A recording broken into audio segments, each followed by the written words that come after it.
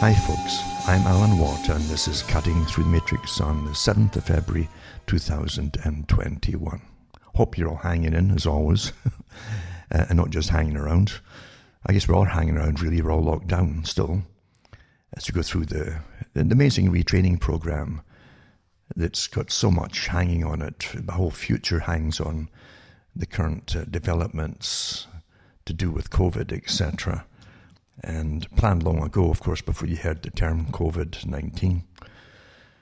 Judging from all the different tests that they had with Johns Hopkins University and Bill and Melinda Gates Foundations and others too, all involved across the world with the same tests. If this should ever happen, what would we do? And we're certainly finding out, aren't we? And the first thing, of course, is wartime scenarios, emergency powers, because under emergency powers, there's a war, that is War Measures Act, actually. And the first law by government when it comes to emergency is never tell the truth to the public. That's standard in all kinds of warfare. What's really surprising, I suppose, is that they're following War Powers Acts with the curfews, of course, in some places.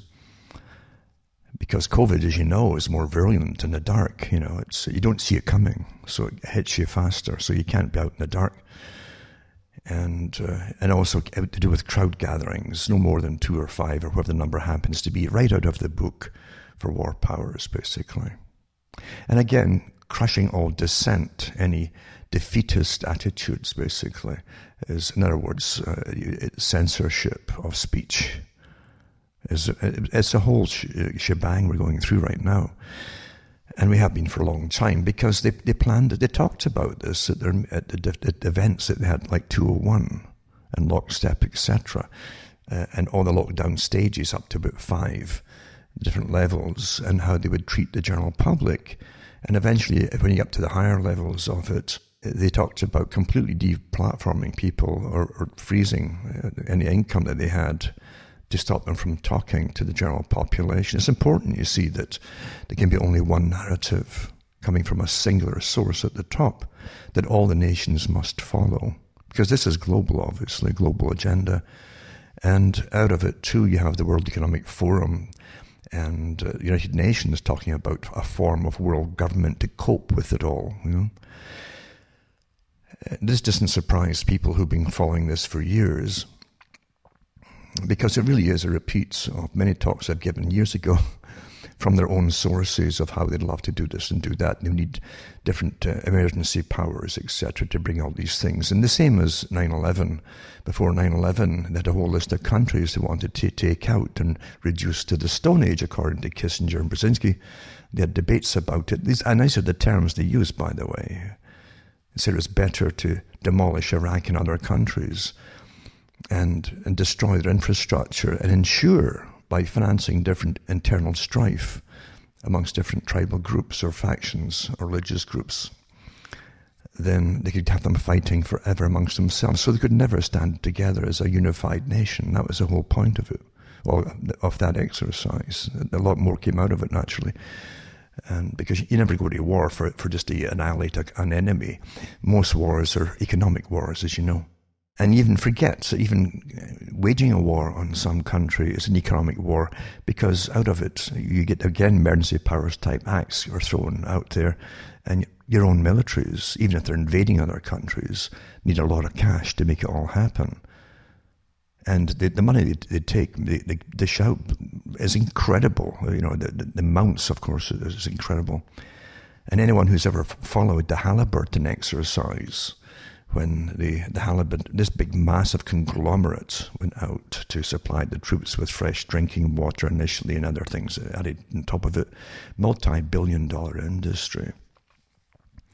And they did an awfully good documentary about it years ago, if you can get hold of it, because it shows you the cons that were going on. I mean, there were so many millionaires made by doing nothing except just signing occasional bits of paper. And the Federal Reserve, of course, was in on the act too, by printing up cash. And you saw skid loads of cash, freshly minted cash, getting brought in and dropped off for their bunkers in Iraq, where they had their bases. And they even talked to some of the officers in charge of the bunkers, who said, yeah, the guys would come in with bags and we just stuffed them full of cash, no receipts, nothing. Just astonishing. That's the reality. So that's economic too. The ones who wage war naturally find this awfully, awfully lucrative. Not the troops at the bottom, but the ones that jump in on the act, of course. And it's the same with COVID as well, as you well know. I mean, there's so many millionaires and billionaires increasing their coffers massively when the governments are borrowing from goodness knows whom, right? Trillions of dollars. Just rubber stamp trillions of dollars. Just digital currency, really. Numbers that can't be verified because no one's overseeing it to see if it even exists in the first place. Great con, eh? But regardless, if you accept to put them into the government coffers, then the taxpayers are guaranteed to try to pay this off with the loan and their interest and everything. Now, it's just astonishing. Really, we can't. Well, it staggers the mind. The numbers are staggering. And economies, again, economic warfare is, to shut down nations under economic warfare. You make them pay for everything. All the money is getting borrowed, you have to pay back over many generations, or your great-great-great-grandchildren, if you even have any, if you're still able to have them after all this lot. But the amount of money has been made by people who were all behind this from the beginning and in on the planning of it is just astronomical, really. Just like it was with Halliburton too. And it doesn't surprise me because we live in a completely fake reality. We're taught to be, as I've said before, to stay naive, Your ability to really excel at school by using your own mind is completely stunted as soon as you walk into school at the age of 5 or whatever it is.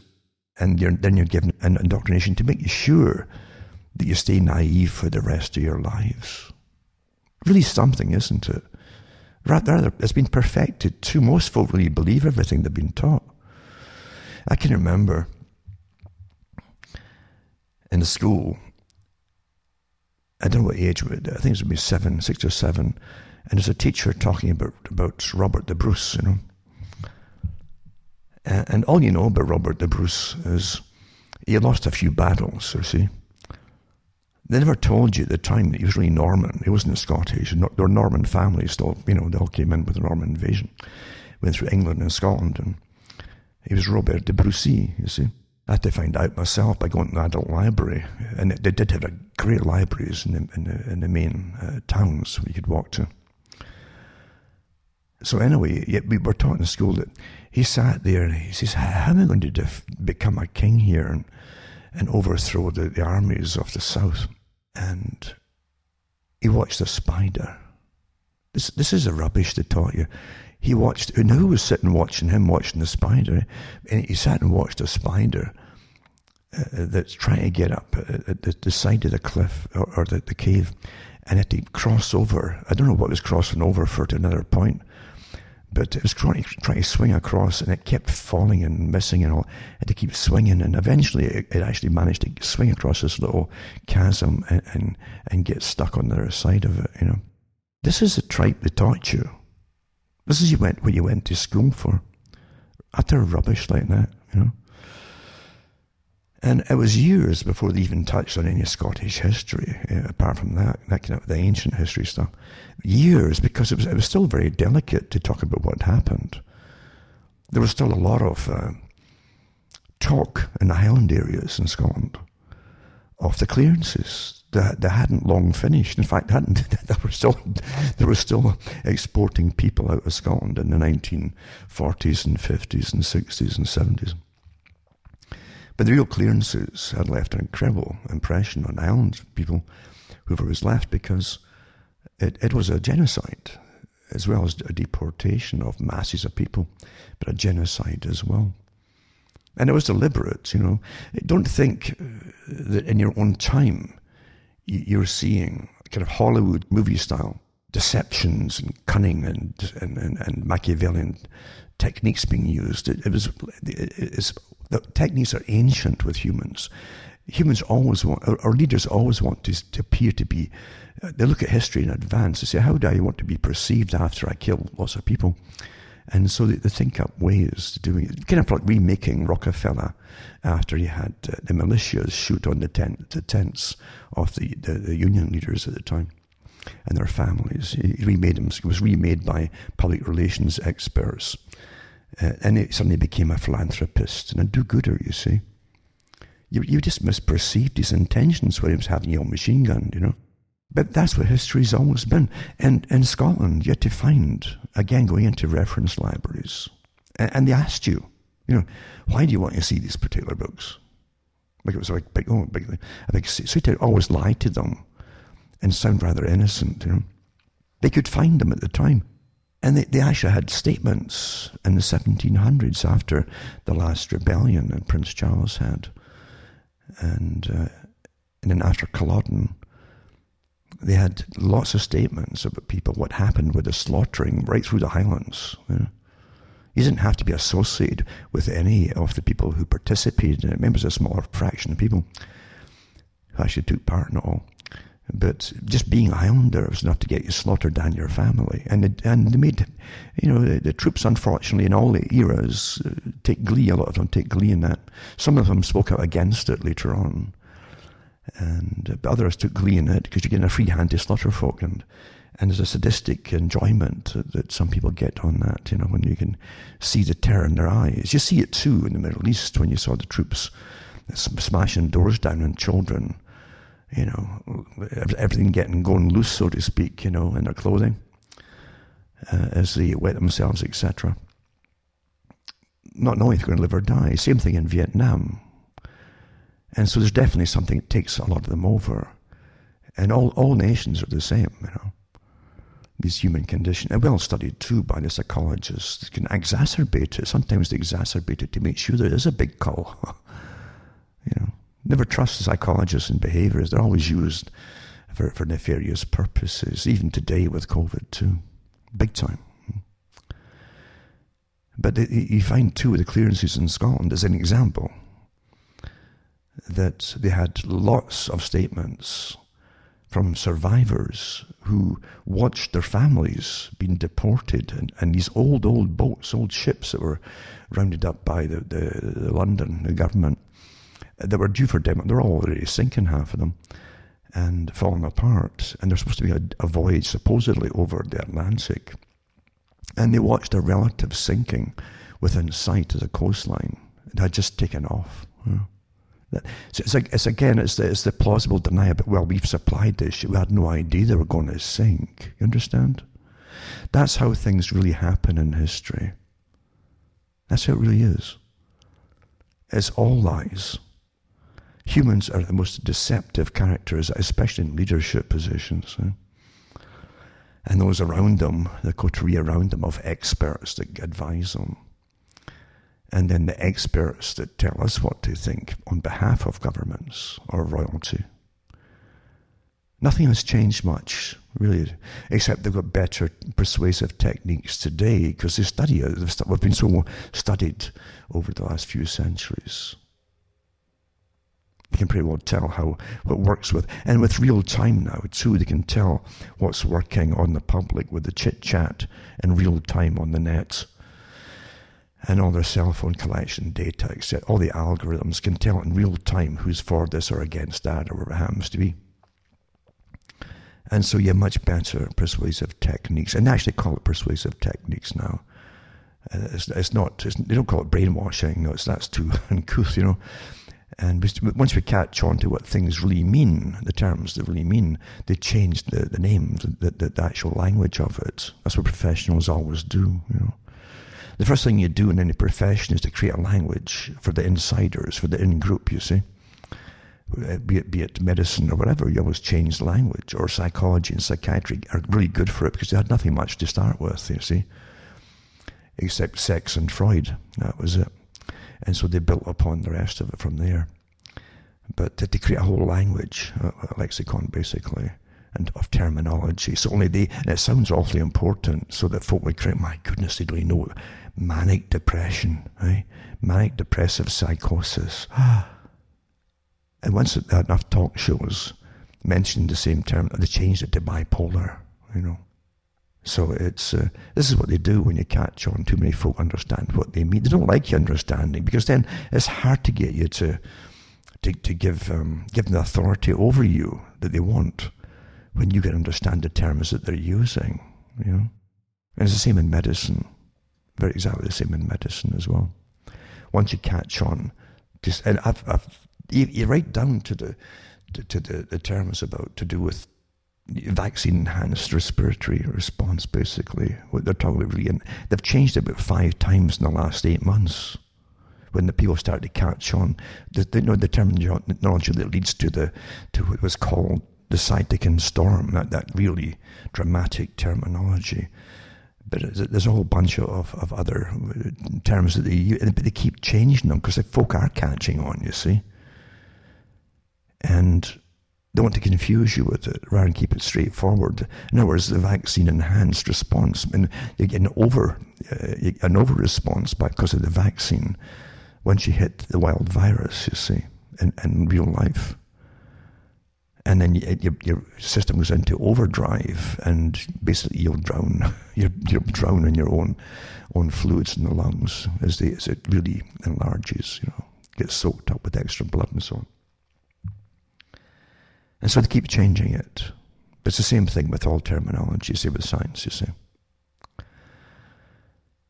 But we never lived in a time, see, most people haven't lived in a time of warfare.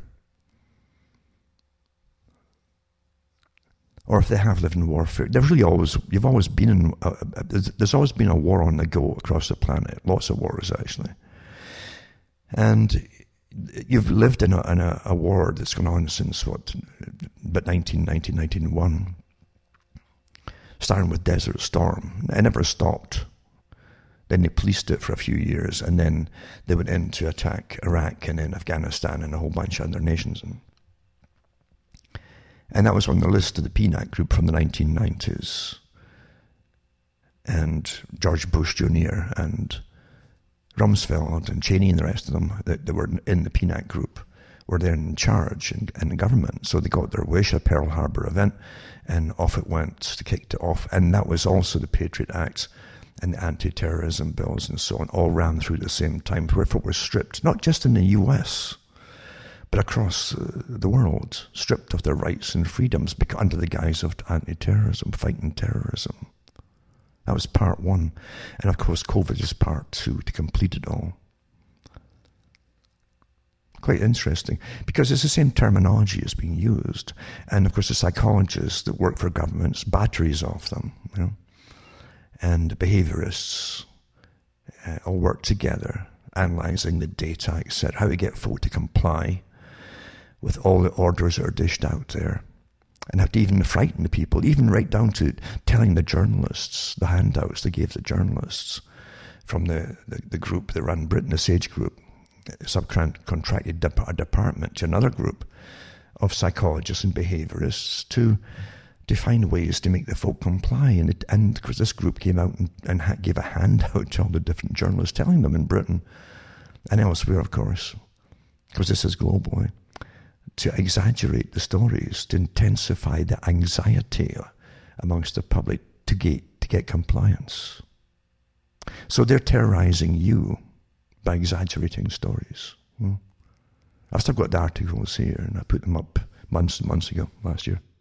And so they have lots of other people as well. But you're really under wartime acts where literally you're not allowed to say anything that's contrary to the mammoth, the monolith, I should say, the monolithic system at the very top, you know.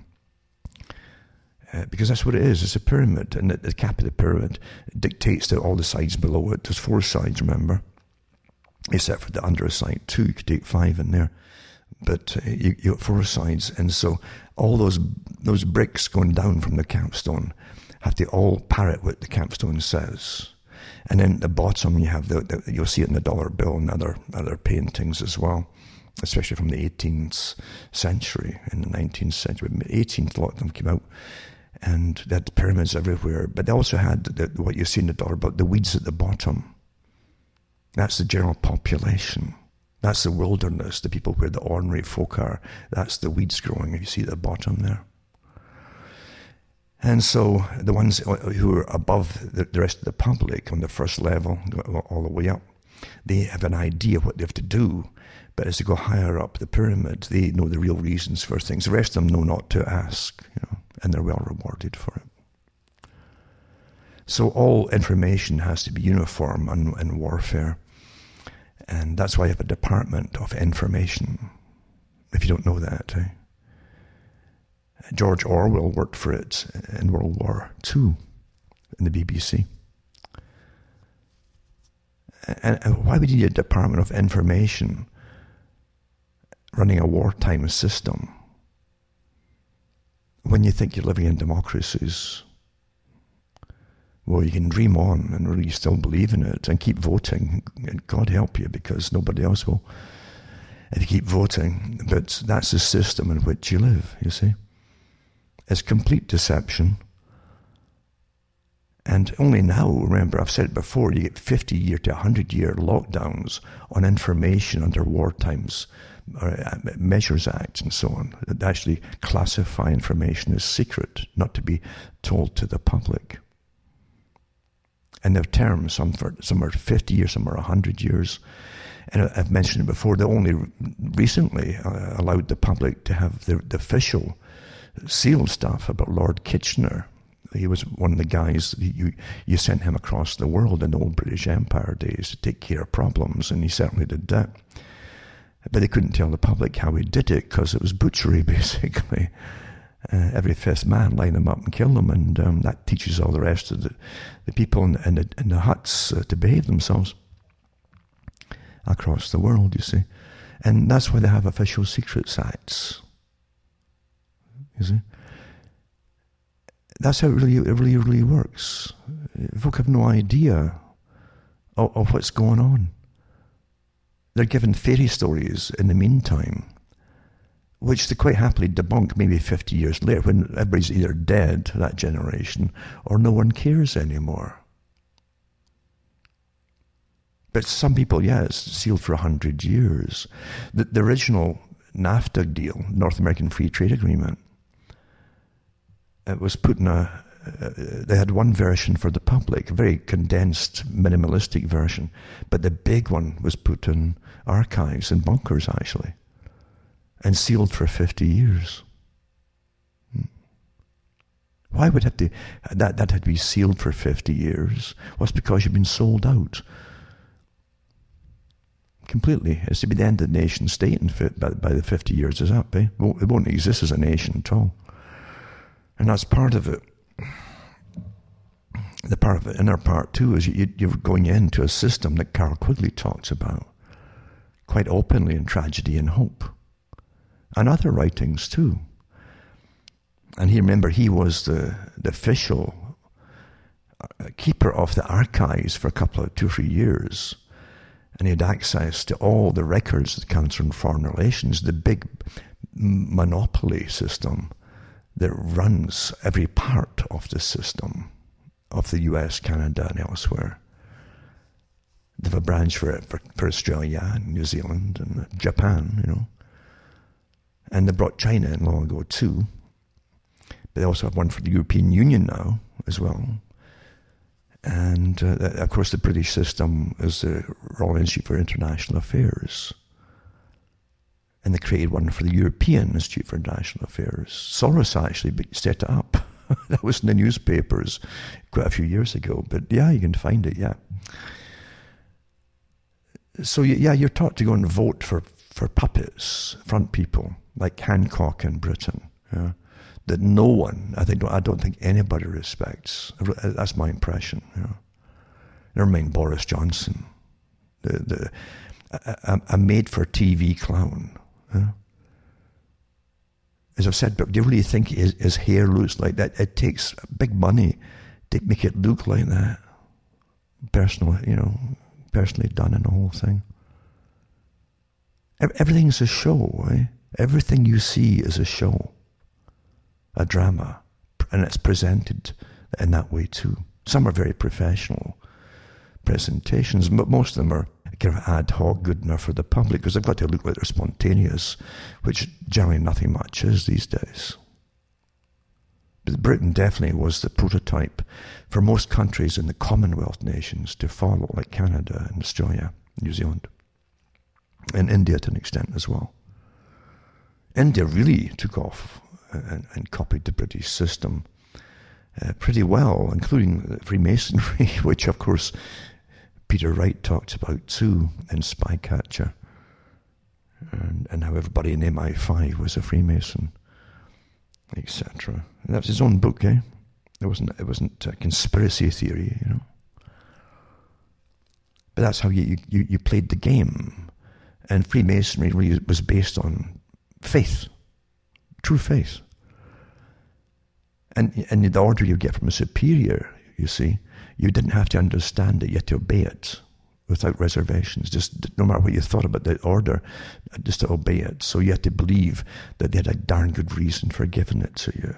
That's how the whole system was working, you know. But in India, it really took off. They adapted well into it with the British system. It wasn't just cricket they copied. And it's like they have a tight-lipped group of people, and different layers of them in the Indian government, and the military too, of course. In that system, you're seeing today this instant obedience to higher authorities by all the lesser authorities. And it's a dangerous state of affairs when you have that on the go. It's bad enough when you have real war on the go. But they're completely intolerant in real war too, through the Department of Information. You must only parrot the Department of Information. And that's what we have now. With all information is checked and hyper-checked by goodness knows how many layers now on the net alone. And they'll try and trip people up so quickly, or defame them. You know, if you can't show a person is wrong by facts, using facts, then they'll simply smear them. And they have lots of smear words, to Pavlovian style smear words, to defame the person, to shut up, you see. Because no one likes being smeared with a nasty name. You've taught that it's applied to real monsters, you see. That's how you're trained in Pavlov, with these instant responses, these reflexive responses. Oh, am I really? Oh my goodness, what did I say, you know? But yeah, Department of Information, and George Orwell was part of it too. And his job, he said himself, was to convince people all through the war. He had different shows. He had one to do with cooking, right? Because Britain was on a starvation diet back home. Great Britain, you know, the peasants, if you were wealthy, you didn't lack anything, meat or anything else, during the war. They've had books out since about it by a lot of the toffs themselves talking about it. But everybody else was rationed, you know, maybe 1 egg, 2 eggs a week. Per family sometimes, that kind of thing. And so they were rationed heavily and punished if you tried to find extra food outside of the official sources, if you were caught. So Orwell, he'd bring on different guests. And you've seen a resurgence of the exact same techniques with COVID. For people who still get magazines or online magazines and so on. All these different recipes suddenly appearing, How no waste, How to make do with scraps. How to try avoid getting infections from scraps being lying out for a little while. All this kind of different. That was all done in World War II, and Orwell talks about it. He says my job with these particular shows on diet and so on, and food, was to convince housewives. He said, have convinced the housewives. People had housewives in those days, and they generally did the cooking.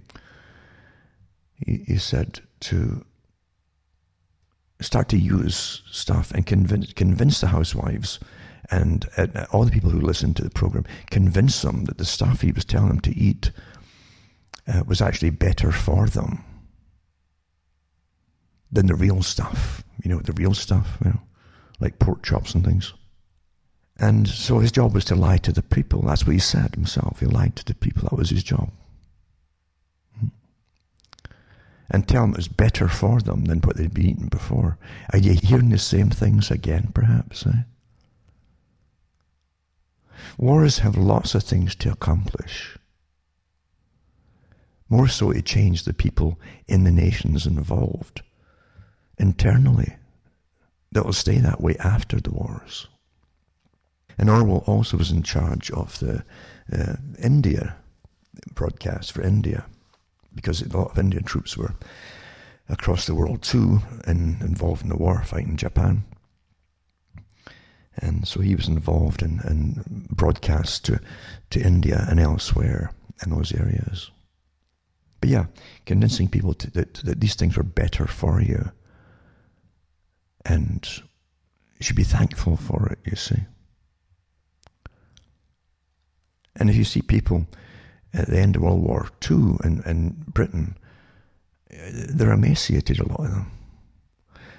The youngsters who grew up in it had terrible, the teeth would fall out before they were 10 or 12 sometimes. They were very poor, very little calcium in them. They had rickets, lots of them. Malnourishment of all kinds affects you, you know. And malnourishment, by the way, doesn't just affect that generation. It can affect 2 or 3 generations down the road. They're all stunted in growth, which was nothing new to Britain, because Britain was famous for it. The poor man of Europe during the industrial era. The sickest looking populace in the whole of Europe. And they did. They were on starvation wages, industrial revolution, industrial era. On a fixed system, really. It was just astonishing how well it was worked out, how no matter what you worked at, working class, you couldn't get above a certain income to keep you on a starvation level. This is the facts of it, folks. Forget all these Anne of Green Gables type series on TV and Papa, can I have another pony? Etc. You know? Forget all that rubbish. You know? The past really wasn't that great for most people. Doesn't mean they were miserably depressed all the time, because people in the worst conditions can have humor, and that's one thing that developed in Britain was humor. In other countries too, where things are bad, humor gets you through. That wry humor, eh? Because you have nothing much else. But yeah, the Department of Information is backed up by force. Because when people in World War II spoke out before the war started, in fact, they're all noted who they were. There's a good documentary called Forgotten Men, I've mentioned it before, made by people in Britain to do with the effects of World War I, the mass slaughter, the culling of a whole generation, and future leaders, by the way. You know. More happened in World War I than meets the eye, but there's many different tangents you can go off and to see what it actually accomplished if you were an enemy looking at it, you know. Because you must always eliminate a ruling class to take over and put yourselves in there instead, you see, if you're taking over a nation. So there's many interested parties, but Forgotten Men goes through some of the causes of the war and the effects of the war, and they're trying to warn people about another war. What would happen? You know, a little bit 20 years later. That's why they give you 20 years between major wars. You got a new crop of young guys who it's all kind of, it's old stuff. It's like ancient history. Oh, that war that daddy was in or granddad was in. And so they're ready to fill the uniforms and the body bags as well for the next one. And so they're always used for things that have got nothing to do with reality, generally. Now, of course, with so much information declassified about World War I, the real things behind it, all the myths of it, what happened, and the gaffes that were done with it too, have all been exposed for what they were. Lies and deceit. And massive profits for certain huge corporations too, naturally. Other ones too, like Peter Hitchens, gives you the myth of World War II. With all declassified stuff has been coming out too. But outside of the movies, there were not a single barge was made for the invasion from France to Britain by the Germans. Things like that. It's really astonishing. And it's true enough too, they have all these movies about the fighter aircraft, and that's all you heard during World War II. Orwell had it in his book 1984, where you have these constant announcements on the radio and tannoy systems about our boys on the Malabar front, and our country has turned out 2,000 more tanks this week and 50,000 more fully automatic rifles, and statistics. We're hearing the same thing about COVID. So many millions of jabs will be given by May, and we've put out 10,000 today in this one little area here, and 1.5 million this week, etc. It's the same techniques, folks. Doesn't have to be all true. But it's the same techniques to get you involved and believe you're involved. And don't forget, Klaus Schwab said it too. He said it's more like a war scenario, he said, talking about the whole management of COVID. And that's what you heard last year. They're treating it like a war. It's a war on COVID. Huh? You see, you had to get a war-type scenario, just like 9/11 was a Pearl Harbor event, to get the people to knuckle down and buckle down and do what you're told, and sacrifice. Well, there you go. You got the same thing with the PCR tests and the swab tests and so on. We've administered so many thousands of swab tests in this day and in this area that we found X amount of positives and so on. And statistics, all war scenario. To make it seem all the more real, you see. You remember, too, during World War I and II, there were nations in the planet where nothing was happening. Life went on as usual. And for a truly global war, you've got to get this thing involved, the same narrative across the planet. And that's why you've got the WHO and other United Nations organizations all on board with it, because they have their fronts as well. You understand who set them up. The same group, they came out of London, which is the Royal Institute for International Affairs. They came out of the Lord Milner group, Alfred Milner, that really ran what was the British Empire, in the area called the British Empire in their days. They ran it. They ran the wars across Africa and different places too. They appointed their own members to be lieutenant governors over those nations, which they had the power. A governor had the power on behalf of royalty, the same powers to exercise in nations. And eventually they created the Royal Institute for International Affairs, private organization with a royal charter to exist. And that's everybody who's anybody is member of that establishment in London, in Britain. They have the Circuit Round Tables societies as well. They run that as well. From the Cecil Rhodes Foundation that merged with them early on.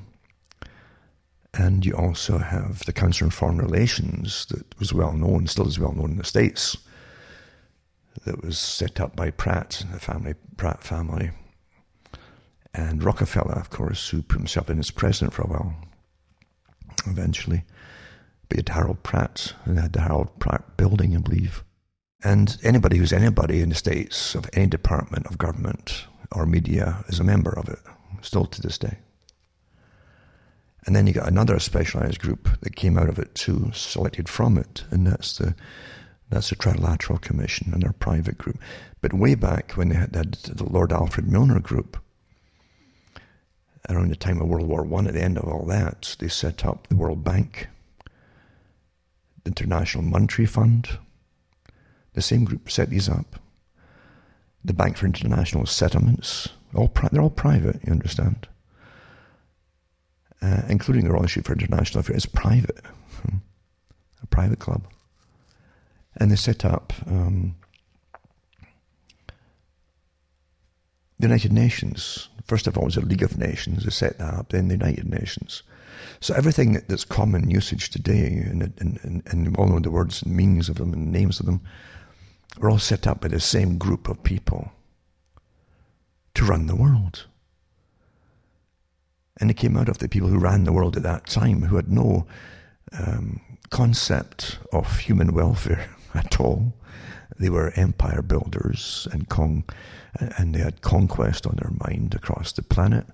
They wanted a world government system. And when they tried to humanize themselves to the general public by giving more open talks on television or radio and then television over the years, they humanized themselves by constantly talking about the need to help people, you see. So they turned from a form of conquistadores to social workers. We want to help people, you see, and et cetera, et cetera, et cetera. Just give us all the right to do so, and the right to lend money out and to demand money in payment back, or land, you know. Because you have land for debt swaps. Still going on, by the way, even now, today, across different parts of Africa. I've got some articles on that. I might put them up tonight as well. But their intention, naturally, just like Rockefeller remaking himself after machine gunning down the miners in their tents, was they want to help. They're philanthropists, really, you see. They're the Perry Masons of the world. They can't sleep. They keep thinking about their clients, the poor souls who can't even pay them, you know. They want to help you. They can't sleep. What more can we do for you, you know? I don't think I've ever seen power, real power, that's benevolent. It goes with the territory. Only the psychopaths seek power, you understand. In every nation, it's all the same.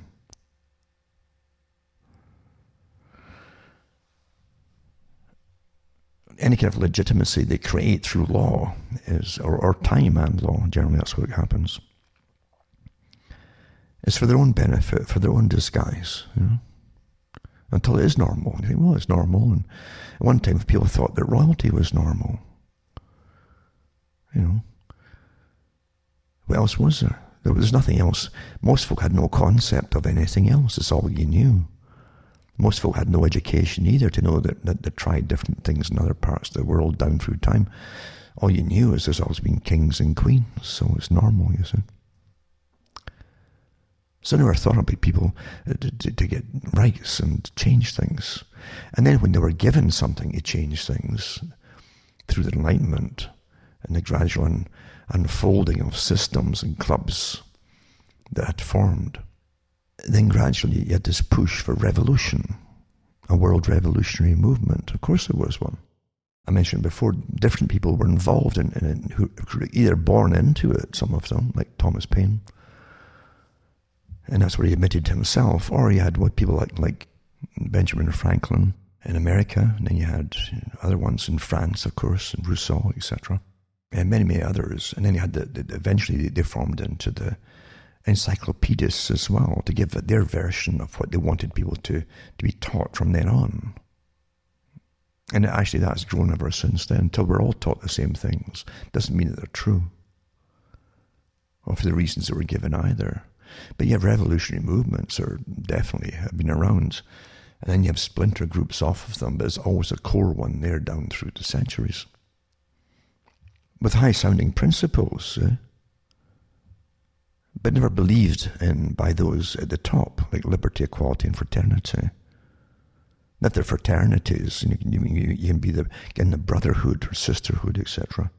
And like even with Robert Burns in Scotland, he really fell for it all naturally, because he was a tenant farmer. He rented his land. He rented the house he was in, and tried to make a go of it. We're told through history again that it was bad land. It wasn't the greatest land at all to support a family on, and And then he had his poetry, etc., which really wasn't bringing in much of an income in his own lifetime. But he also became a Mason, and that's what really brought him up to some kind of prominence amongst those in literature. And he really fell for it. He fell for revolution. He was given a job as a taxman, in the ports in Edinburgh. The ports in Edinburgh, and they had ones in Glasgow too, I think, or the ports in Edinburgh, I should say, anyway. And he confiscated some ships. I don't know whether French or who, I think it must be French at the time. And he bought with his own money, his own wages, the cannons, and then paid for them. That's a lot of cash even then, you think about it. I guess they're well paid, these bureaucrats even then. And he paid for them to get shipped over to France to help with the revolution. And that's what lost him his job at the time. But regardless, he like many people, fell for it as high-sounding philosophies, equality and liberty, this strange thing called liberty. The greatest trick elites always knew about liberty was to give them the appearance of it, make them believe it, and they'll never figure out for a long time that they don't actually have it. Oh, of course you've got rights and liberty, but there's little containment bits here to get a peaceable society working, you see, and so you can't have everything you want, and you can't behave the way that you want all the time, and all these little things, And under wartime scenarios, which is fantastic, you can strip them off it so fast if you want to anyway. And they'll comply generally. Like Neil Ferguson said, the geek supposedly, I don't know how he's a geek, I mean, he's never right, but the guy who feeds all the data into computers, and so the god of the computer can tell them what they want to hear, eh? Like big figures about COVID, big, huge figures, and the whole country still listen to an idiot like that collapses the economy and everything else. Eh? And he himself, Ferguson said that they were astonished. They said, we watched the Chinese efficiently tell the people how to obey and do what they were told. He says, but we can never implement this. We sat at the test. He's talking about Event 201 and so on, right? But he said, we had decided in advance these things would never work on the British public because their rights and freedoms and so on, individuality. He says, but we were pleasantly astonished how quickly they caved in and did what they were told. I'm paraphrasing that last bit, that's basically what he said. So he admired the Chinese model, like they all did. All totalitarians love that kind of system. Do what you're told. Isn't that what Fauci said in that TV interview? Eh? It was up on the YouTube or somewhere. It's the same thing. He says the Americans will probably get problems with it being told what to do. He says, but maybe it's the time. He says, just do what you're told. Maybe it's time. So really, having rights and freedoms is illusion, isn't it? Because folk just give it up with first sign of terror. You're all going to die unless... That's how it's done. Over and over again down through history, the same things are dished out there. Over and over. Doesn't take too much. And many have said it before down through time, that people give up all their freedoms immediately if you say that to them. Oh, if you don't do this, you're all going to die. Most will cave in right away, Goodness me, eh? Wow.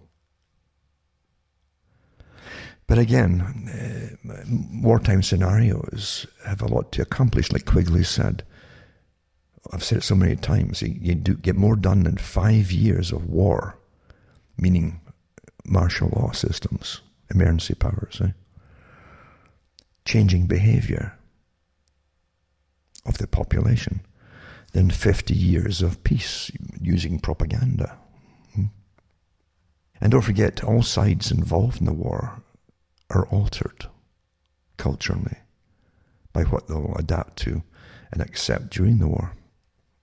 The populations were kept, as I say, to be very simple and very immature, really, so that people never look beyond the immediate what's happening. They're not stand back and say, what's the goals of this? What's it supposed to achieve? Who's come out as the spokespeople to push it all? What do they have to gain from it all, etc.? And then you find out that agendas have been sitting on the shelves for years are getting rammed through under COVID. Well, that's no coincidence, folks, at all. Remember, the Great Reset is for this whole century. This is the century, the 21st century, the century of change, the century of transition. This is the Great Reset that they talked about in academia all through the 20th century. They kept saying that the great change, the century of change will be the 21st century. And it is, isn't it? It kicked off with 9/11, anti-terrorism, loss of freedoms, total surveillance, no privacy, no right to privacy, and many other things came out of it, and in a permanent surveillance society.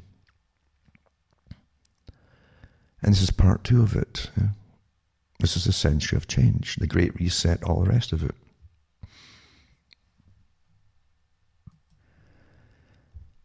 And the agenda for the 21st century is laid out, this basic plan, for the whole century, and it's split up into sections. The next part is 2030, what must be accomplished by then. Then the next part will be 2045 or whatever. It depends how, I think you go by 10 years periods or 15-year periods. This is how it's all set out. I used to give talks about the 10-year plans and 50-year plans and 20-year plans at the UN and how they got it from the Soviet system. That's how everything was planned out. That you planned the whole century. Well, this part has to be done in so many years, and this other part has to be done in so many years, and cultural change in this area has to be done in so many years, and that's how it is. Nothing has changed. It's one system here. One system, folks. And you're living through it, but you're not aware of the whys and wherefores and what it's supposed to accomplish. Most folks still believe in hope. I think that new term has come out, that hopium, the hopium of the people. Positive thinking, to an extent. I used to give talks on the fact that all this positive thinking was done for a reason. It was to disarm most folk and train them not to look at the nasty things which they should be prepared for their own survival. Common sense, isn't it? Just basic things, Like any wild animal should be aware of its environment, what's going on. That's a good start. But no, don't tell me about these things. Don't tell me what the UN wants to do. Don't tell me, because it's a downer. And I've been told to stay away from negative people. So discussing important things is called negativity. Well, that's you being disarmed when you believe it all. Because it'll be a bigger shock when the real things. And when you're talking about, you're not talking about things which are just speculative. You're reading from articles put out by the big world summits at the UN and the World Economic Forum and many other organizations, all clustered around them. They're all connected on the same pathway. And they publish the stuff. So when you mention it, I don't want to hear that, it's a downer. Leave me with my TV and my dramas and my happy soaps, comedy soaps, that type of thing. Where I meet all my pals, the comedians, in the pub on the television, you see. And therefore they can have a reality they don't have in reality. They can have a fictional, virtual reality. They're all friends in the pub and all characters, because in real life you're so isolated from everything else that's really happening in this modern society by design that they're on their own. So fiction becomes awfully important to them. And the elite who gave you this system know that. And don't forget that the real dominant minority doesn't have to worry about it. They tell folk what to do. And a massive managerial class gets it all done for them. And in the managerial class, you have a big scientific system set up of behaviorists and psychiatrists and neurologists, all working together for the greater good of dumbing down the masses. That's how it's done. Very effectively. Until literally, as I've said before, people can tell you all about the so-called people, the stars, who's who, who's divorced, who's getting married, who's getting whatever, yada yada. All the fiction, and of course most of that's fiction too, that they soak up, and that's the reality as they go through a life, a short lifespan, full of stuff like that, you know. And often the music getting worse and worse all the time until there's nothing. Remember the whole idea of communism too, that all these different programs out, including the destruction of beauty for the West. That included paintings. Until you ended up with Picasso, you know, with, we didn't know where his eye, why is his eye on his chin, you know, and stuff like that. Eh? And telling you this is a work of genius, for goodness sake. Yeah. Wow. Again, gaslighting whole populations. That's odd. I always thought that looked awful. You know. Oh no, it's a genius. Genius, put that out there. And then music went down and down and down until there was no melody anymore. Had to be destroyed, you see. All things of beauty, they said, had to be destroyed. Very effective, isn't it? I'll tell you this kind of nihilistic electronic music now, just it's like a kind of half-conscious wailing, like someone who's in a sleep somewhere, but there's no melody to it. Nothing to remember, you see. Which is interesting, in a sense. You understand what music, as an example of what it inspires in people, can do it uniformly. Certain pieces of music. And even pop and rock and so on, with the hook, you have a hook kind of chorus, you jump in one, and folk would jump in, and they might not know the rest of the song, they go, and then they jump in and they sing 2 lines or something, quite happily, all together. This is a form of bringing people together, so there is a kind of unity, you see, and even that kind of song, no matter what the content of it is supposed to be about. So again, once you destroy even that, then you've conquered what used to be regarded as culture. There's nothing much left, you see. Culture there's various shared things, shared values, shared likes, dislikes in culture until everything's just destroyed. I mean, the culture is destroyed. When the culture is destroyed, you're gone. You're destroyed. Warfare, eh? And the dangerous thing about warfare is that in a global system where for well over 100, maybe 200 years, they've taught about superior types and inferior types of humans and so on, eugenics, then when you have a globalized system like that, they don't have to hide their malice and their malicious intent towards the general population. They simply implement it and do it. And that's what we're smelling today. It wasn't so easy if there was no countries they could point the finger to that was watching them as you're watching the other countries. They're watching you. But when no one's doing, when it's a unified system, there's nothing to compare yourself with anymore. When you're all doing the same, on the road to the same ruin, eh? You see some people who catch on to certain things. They get an intuition, an intuitive concept springs to mind, once in a while.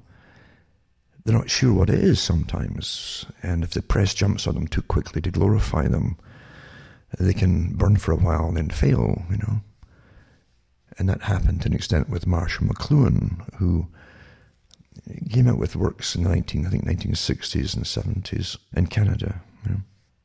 And again, he questioned perceptions on things, and some quotes are put down to him, like the medium is the message. And that's how it turned out eventually. There's a whole story behind that, because it was in French initially, and the medium turned to be the message. That's how he initially said it. But it was a message. So the medium becomes the message. So when you're watching television or listening to anything from the media, they're completely involved with themselves. And so the system, the media and the system of the media becomes the message. It's kind of like Hollywood going totally corrupt when you see them making movies about Hollywood, actual fictional movies, or musicals, for instance. The big thing in the 30s and 40s was to get the bare-legged woman, you see. The cultural change, you all make it as a dancer, you see. That was a big message back then, intentional too, as the envelope was getting pushed. But again, they're completely self-obsessed. So they make movies about Hollywood. And the same with the media, until they give media stars, And you get your Walter Cronkites and your Dan Rathers, and rather than what, I always wonder. But anyway, you have these characters that are presented to you as authority figures, and people grew up with them and believing everything they said. Everything they said as news would be the facts, you see. That's the way it is today. And they never questioned the fact that these people were just working for private corporations that were involved in a lot of other nefarious things across the world, including wars, and benefiting from it in some way or another. At least the folk who owned the media would be. And it dawns on people they're being lied to and misled. They're like the embedded, remember the embedded journalists for the Desert Storm. And then into the Iraq War, This endless war, this 30-odd year war. So yeah, you have been involved in a war, as I say, because over there you don't really see the effects of it so much. But you're being involved and you're paying for all. And not only that, you're getting masses of migrants coming out of it all too, naturally seeking somewhere and getting directed to come into Europe and elsewhere, by the way, with powerful organizations. Who also use it like a chessboard or dominoes, knock down one, and where do they go to the next place? They're guaranteed to end up causing other problems as they flood into Europe that can't support them right off the bat. Which, it's a total war on the Europeans. Not from the migrants. The migrants get used. I wouldn't stay in a country if it was constantly getting bombed either, would you? Of course you wouldn't. But Marshall McLuhan, he talks about the different systems in which you live. He also talks about the fact that we all know about TV spying on people. When it came out with the ones maybe 10 years ago, and the States and elsewhere, coming in from China, I think Samsung, was it Samsung? Company initially admitted to the people, that the TVs would be watching you and transmitting it off to whoever you went to, watching you just to see what you liked and disliked, etc. They said, but it got the people quickly acclimatized to having something like that, watching them. Then now you have Alexa, of course, and all the other gadgets that spy on the folk. But it's so convenient. You can tell it what to do, and it does it. But McLuhan talked about these things even in the 60s and 70s. He said to another professor that I met, he said that he wouldn't have a TV set on in his if it was even a tea room, he'd unplug them, because he said that there were spy cameras inside them then, inside the tubes, looking out, But anyway, Marshall McLuhan, he had the little jingles he'd come out with to do with things. But he did mention about the music to an extent as well. He clued in on maybe a superficial level, I think, to some of the intent. I don't think he knew all the people behind the cultural industry, what they really intended to do. But he did realize something was going on. And he had a way of kind of condensing realities down into single lines sometimes. And he talked about pop music, and then rock music, early rock perhaps, is tribal chant, he called it. Very appropriate, really, like tribal chant. Because all across the world, youngsters all had their variety, according to their own culture and traditions, of something similar, but different languages, a little bit different here and there. But in a sense, it was true. It's like tribal chant. If you went into old societies in Africa, you would hear them singing very old songs. And these were true tribal chants. But you had the same thing, say, in Scotland at one time, in Ireland, with the bards, who could sing the history of the tribe, or the clan. And that was tribal chant to an extent as well, because folk would catch up on bits and pieces of it, and they could kind of sing along with it. So you bring it into modern times, and you develop it all for a modern society. Because the whole idea is to create a uniform society across the world that's obedient. You can't have differences if you want to control everybody, you see. You've got to make them all the sameness of it all. Based initially on materialism, to bind them all together, to the addiction of materialistic goods, which are produced by monopolies, Because monopolies then have control over you for the goods that you want. Right down to your food, by the way. But anyway, you end up with tribal chant, So it's very appropriate too. Some of the ads in the 60s and 70s were better than the music they were churning out for the youngsters to learn and sing. They were better jingles, So much so, many of them will stick in your heads for the rest of your lives. And again, put together by professionals in marketing and psychology. So McLuhan was quite correct and so on. But he got into certain aspects of society and life. And he was carried along in his own fame for a while. That it burned him out, I think, really. And I think he had a stroke eventually. And he came out of the whole system of the limelight after the stroke. And here's a guy who was touted as cutting through all the old-fashioned stuff. He was avant-garde and he was a man of of common sense and humanism, and the sciences, the social sciences. When he went back to Catholicism, what he realized and what he saw put him back to Catholicism. I've always said there's a consequence of knowing things. There's no doubt about it. A consequence. And I've said it too, even, and our folk have mentioned it, if I say folk will parrot it right away, but I've mentioned before about knowledge itself. And wisdom, remember wisdom. It's all old sayings about wisdom. There's a price to pay for it. Of course there is, because the saying ignorance is bliss is true to a great extent.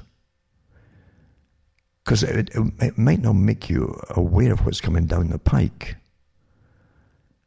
But they would say to you perhaps, well, if it's coming down the pike, it won't matter if I know it or not. I'll be affected by it when it happens. You see, and you can see, yeah, I guess that's true. But they're happy in the meantime. If they don't know it, they're quite happy, you see. However, if you know about it, you might be able to avoid it. You might be happier then. But the same token, the old saying, and in various holy books, not just, they all have the same basic tenets to do with philosophy of humans and families and peoples. But the one in the Old Testament, it said that with great wisdom comes great sorrow. You can't, it's again the opposites, right? Because great wisdom, you're right, you can't have a utopia. Because human nature is so varied. Human opinion is so diverse on different topics. And you can't force everybody into the same mold. You cannot do it. People will rebel, you see. Some folk will love socialism. They do love socialism. It's all they know, some people. And they're quite happy to go through their lives being told what to do and advised by social workers and professionals who run and manage their lives for them. Others rebel against it. That's human nature. But for control freaks, they've got to make you all the same if they can possibly do it. They force you all to be the same, or else they'll punish you or eradicate you. And that's what comes down to, we're talking about too, so is this uniformity and conformity of the public, because it never goes well in what we know of it in the past. It is big experiments, and they were called experiments, like the American experiment, that was the US experiment for the Revolutionary War, and can mankind control himself and manage his own affairs, or does he have to be forced to comply and go along with certain things? So free will, can you be trusted to use your free will wisely? With little government overlooking the whole system, right? That's what the claim it was about. Again, it's a nice myth as well, because there's a lot more to it than that. And Jefferson and other ones, they made comments about it, about free will and so on, and freedom itself. The idea that they could have minimalistic government running the affairs of people, and they would stick to the basic systems of import and import duties and running the country. That was initially what they were going to do. Import duties, trading duty, taxes would finance the running of government. And government shouldn't get too big. They even talked about didn't want standing armies. And Jefferson talked about that, although Jefferson was also partly behind getting around that whole thing by creating the Marines, which is just an army attached to the Navy, really. And so, but that was their experiment. The second one was conformity of collectivism. That was the Soviet experiment, the Bolshevik one, or it came out of the Bolshevik one, the Soviet system, ruled by councils. So there'd be councils for all different departments of society, including trade councils, and not unions, but councils, all appointed by the Politburo. And councils for everything that would run your lives from birth to death. And you wouldn't have to make decisions, but you'd have to definitely obey them, you see, to exist within these systems. And you'd be a collective, and you have to go with what was called a collective opinion, even though the appointees, the leaders over the Soviets, would obviously go the way that the Politburo had directed them to go. But it always sounded like we the people have decided. So that was the second experiment. And of course what happened was, for a while in the West, they gave the appearance of free will, especially in the States. That's why people were flooding into the States, and Canada to an extent as well. I mean, Canada at one time needed a lot of people for business and for the huge natural resources and timber, etc., and mining and all that. They had to get lots of people coming into the country. So they gave them more of an American-type system initially. And so they didn't have, say, in Britain or other parts of Europe, you could have them inside Canada for a while. So that's how they draw you in. And eventually, of course, as they bring in, they merge the two systems together, collectivism and individualism. They bring it together, like they said in the Rees Commission, Norman Dodds and the Rees Commission, where they said they would blend the Soviet system with the West. And that's what you've got today.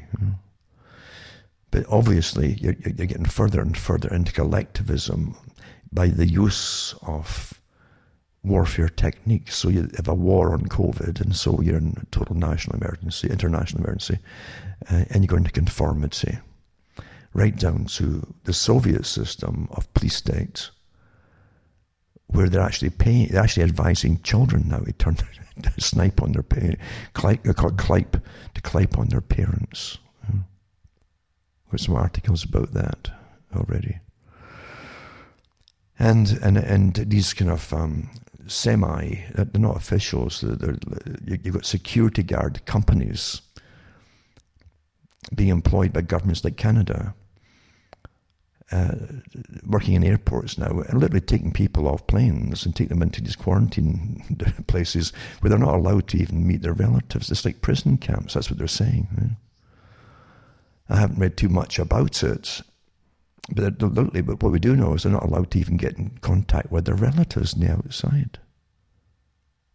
This is not freedom. This is not a free society when you get that's happening.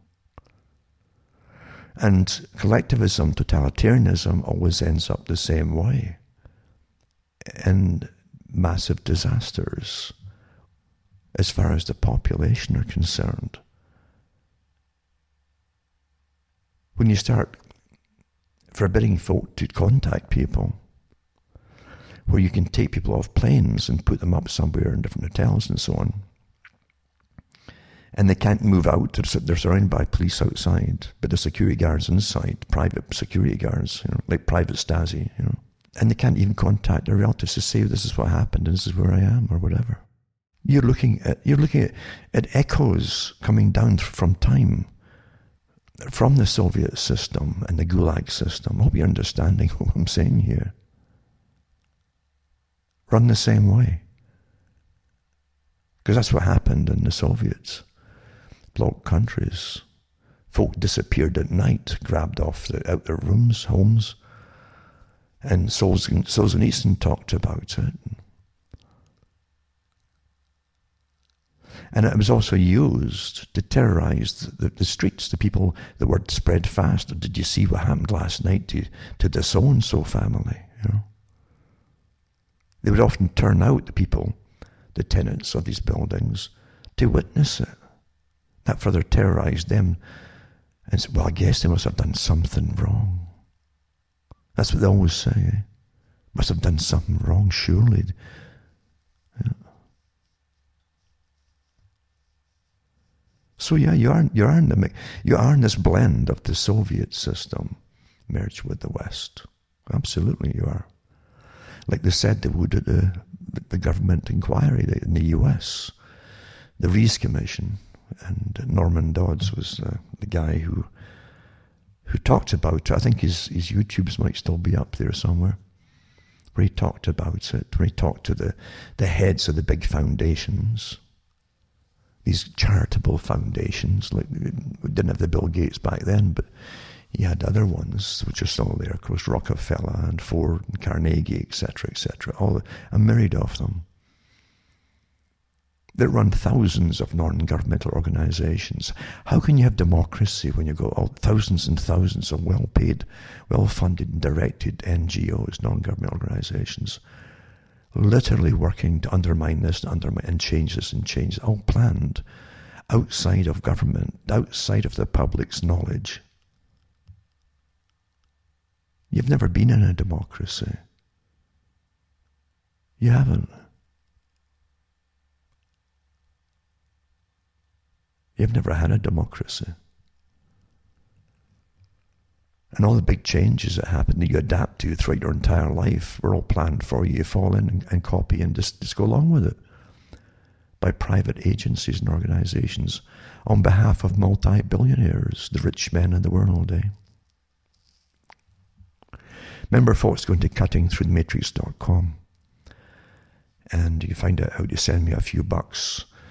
I'm still under lockdown here, but I've got some books to get off as shortly as I can. But send me a few bucks to take along, because it costs money to keep my sites all going. And I use antique equipment here, believe you me, but I do what I can. I knew this day would come long ago, many years ago. But yeah, if you help me just stick along here, because we're going through this together. No one's backing me. No organization backs me. I wasn't put out there as a front to begin with, because most of them actually really are. How do you control nations? You make sure that you put out the leaders for them to follow. I've gone through some of the techniques used by unconventional warfare from Department of Defense manuals and so on. And what you've seen used for way over 30 years with color revolutions and with your own governments, and actually longer than that with using conventional means, they always go into nations. Your nation sends operatives into other nations, sets them up financially. At one time, they used to set up newspapers for them, like Lawrence. If you're Lawrence of Arabia, that's what he, and many others came out of university, were given their intelligence indoctrination systems by the military. and financed and taught languages to university for the countries they were designed to go into. And they would set up newspapers and start changing public opinion in countries which they eventually would overthrow. They were the soft power of the day. And Lawrence talked about that in his own books. So it's as old as it can be. With the internet, of course, we put in thousands of operatives across the Middle East, disguised as little bloggers, but well-financed and well-educated and well-supplied with information to make sure folk grab it. Oh, they're pretty good in what they put out, And they'll give you a different flavour character for whatever personality you have. There's one out there for you. But that's what they were doing in the States for years and years and years and years ago, even before the internet came along. They gave it to the leaders. And the CIA supplied them. Well, the CIA never stopped supplying them, folks. Why would an all-seeing eye, I've always said this, set up operations, even using shortwave years ago? I gave these talks when I was on shortwave, about the shortwave. And I said, this is the history of what was Patriot Radio called at that time. And some good articles. One was from the Toronto Star. It was a good half page, I think, going through the history of it at one point, and it was set up to combat communism and communistic radio coming out of the Eastern Bloc countries. And at that time they would use mainly, not all, but mainly Christian pastors to lambast and hammer back at communism, and then put it all a different alternative information or facts, if you like, to the communists. Well, why? CIA never gives up avenues of communication. And really, when I came out, I knew I'd watched it long enough to know what was going on, the score and the whole thing. And I had to, as they say, you walk between the raindrops. You know who's who. You don't. You can only use what's already there. Huh? But you're very careful, because everything's set up. Of course it is. But with bloggers, it's more so, because it's like the 77th Brigade in Britain. It's not just in Britain. They have operatives across the planet, in Egypt, everywhere. And they train these bloggers and finance them and set them up and make sure they've got a personality that folk will go for. I like so-and-so, And they've got to, like rat poison, they've got to have 95% corn. But it's the 5% of counterintelligence information or disinfo they put across that you run with, you see, and that sinks you. I've watched folk get deplatformed for years, following people who end up, the people who they follow have their own platforms and just keep going.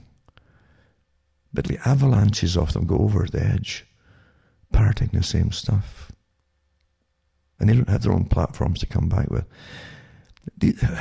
I can't think for people, you really can't, And I've watched them remake themselves, the ones who lead you, over and over, as they gaslight you. And I was never doing that, Then they remake themselves again as a new champion for the new cause, whatever it happens to be. And folk never catch on. And that's a sad thing too. And I said this would happen with the internet a long time ago. You'd be so swamped with voices. And that's where you are, overload of data. And just like Rockefellers, when they literally did massive surveys across the US back in the 1930s to find out how many newspapers and magazines they'd have to control to make sure they standardized all kinds of opinions into their opinions from themselves for the whole country. And at that time it was over 30. And all the lesser newspapers and magazines would simply take information from the main ones and copy it too. So that'd be enough to influence the whole nation's opinions. They even put ones out just for bureaucrats and civil servants, magazines and so on. You've got the equivalents today on the internet for them. Quite interesting to read those ones too. So standardizing opinion is very, very important. but also with counterintelligence, the idea. Don't forget, counterintelligence doesn't come out and just lie. They're the most believable ones because they check to see what the latest chatter is amongst the people. They copy it. They even churn books out about it, like, faster than you can go back and forth from the toilet sometimes. Book after book, and folk never catch on.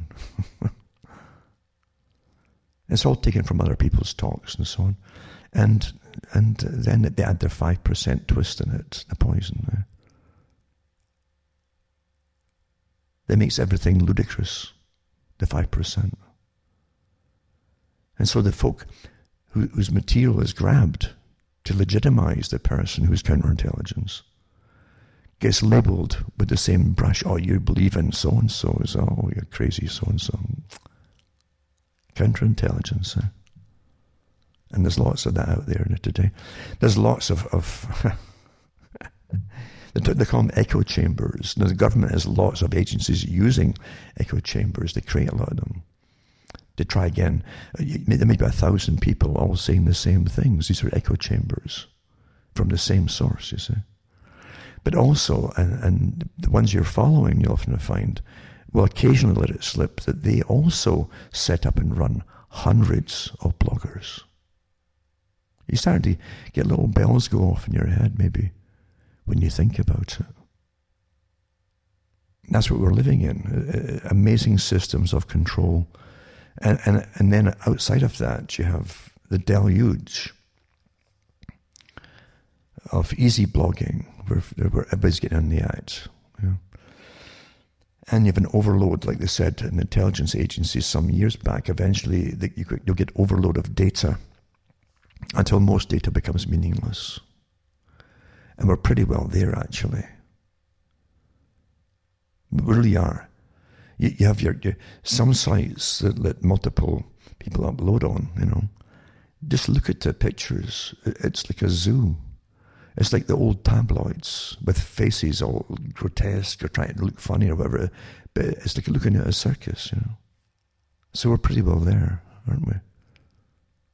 And so what you have to stick to, if you're legitimate, are the basic facts. Where's all this come from? What we're going through today? What's its intentions? Where's the sources of facts from themselves, from the sources? And are they achieving their goals? Where's it supposed to go? And by seeing where it's supposed to go, you'll see where any weak links in the chain of command at the top come from, or where they are. There's always weak links, And you can definitely see from the very well executed and prepared setup for January the 6th at the Capitol building. It was all prepared way in advance by counterintelligence. I think the FBI admitted they had something to do with it too. And they definitely had informants working for them.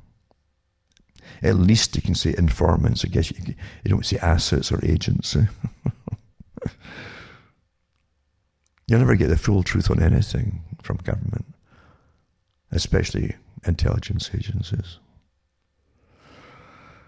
But definitely, it was set up because the next part of the plan, as I've said, 9/11 was for loss of rights and freedoms and privacy, perpetual.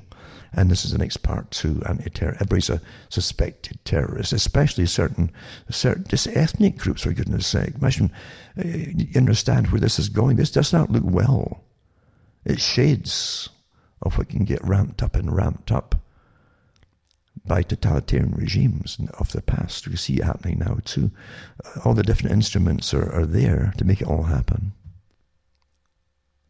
And perhaps the main target group is the one that could do something about it to stop it or slow it or whatever it happens to be, or divert it off.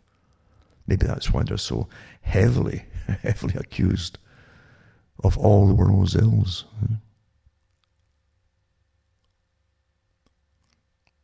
There's way more going on than they'll ever tell you.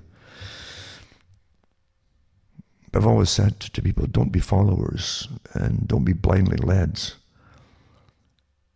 by people that you've seen so many examples in the past in your own countries of your own intelligence agents setting up stings for people, for goodness sake. Within a week of 9/11 happening, when the top people at GCHQ in Britain advised against the agenda then, they already knew what they were going to do. It was to set up sting operations to try to draw out potential, like pre-crime, right? Potential terrorists in Britain. And he said, this is not good. He says, we can't have this. This is going to encourage folk to become youngsters to try, because you're going to put out fake people for them to follow. And that would radicalize the youth in order to catch the youth. You understand? Well, that's been going on in every country since. The fact that top intelligence officers in Britain knew that and were disregarded means that there's a bigger agenda at play. And of course, it was always meant to be widened into domestic terrorism.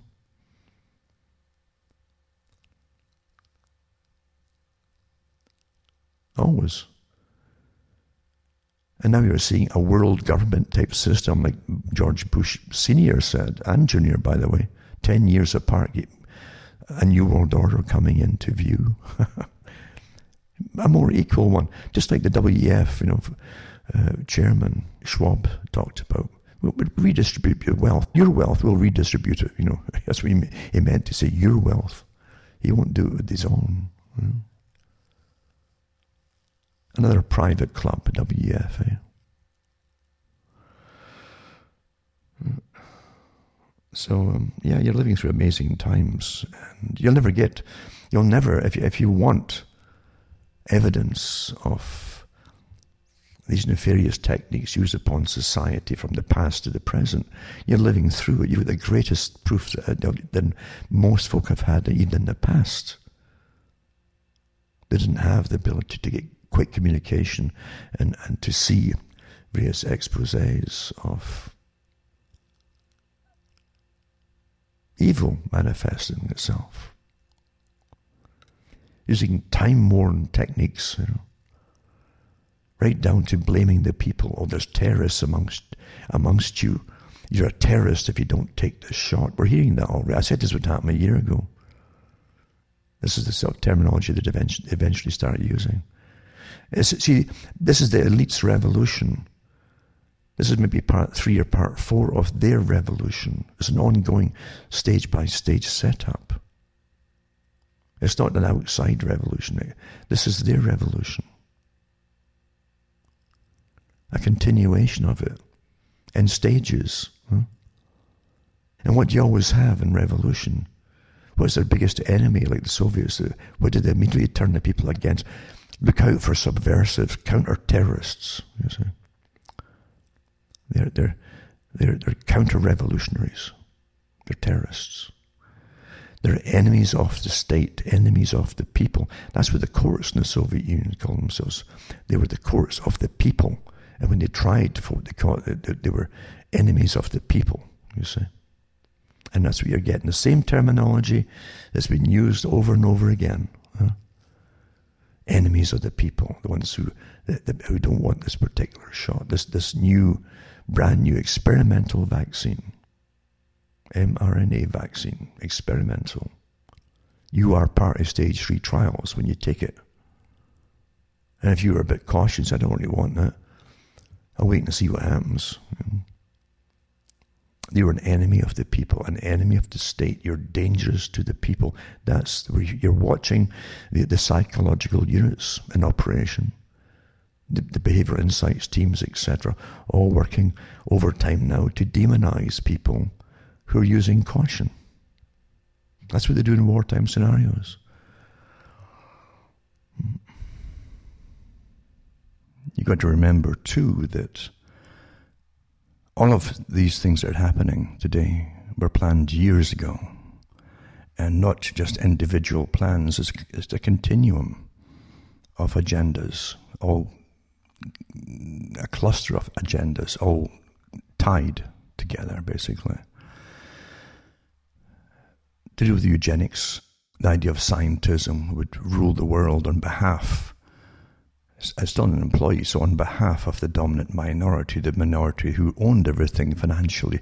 Remember what Rockefeller said a few times, actually, one of his main disclosures in front of the press, the US press and the world press. He says, we could never have made it without your compliance in keeping our topics quiet from the public. You know, I'm ad-libbing there, but that's what he said. It's after one big meeting. I can't remember if it was a Bilderberg or which one it was. But he thanked them for years. They kept silent and not told the public what was really going on.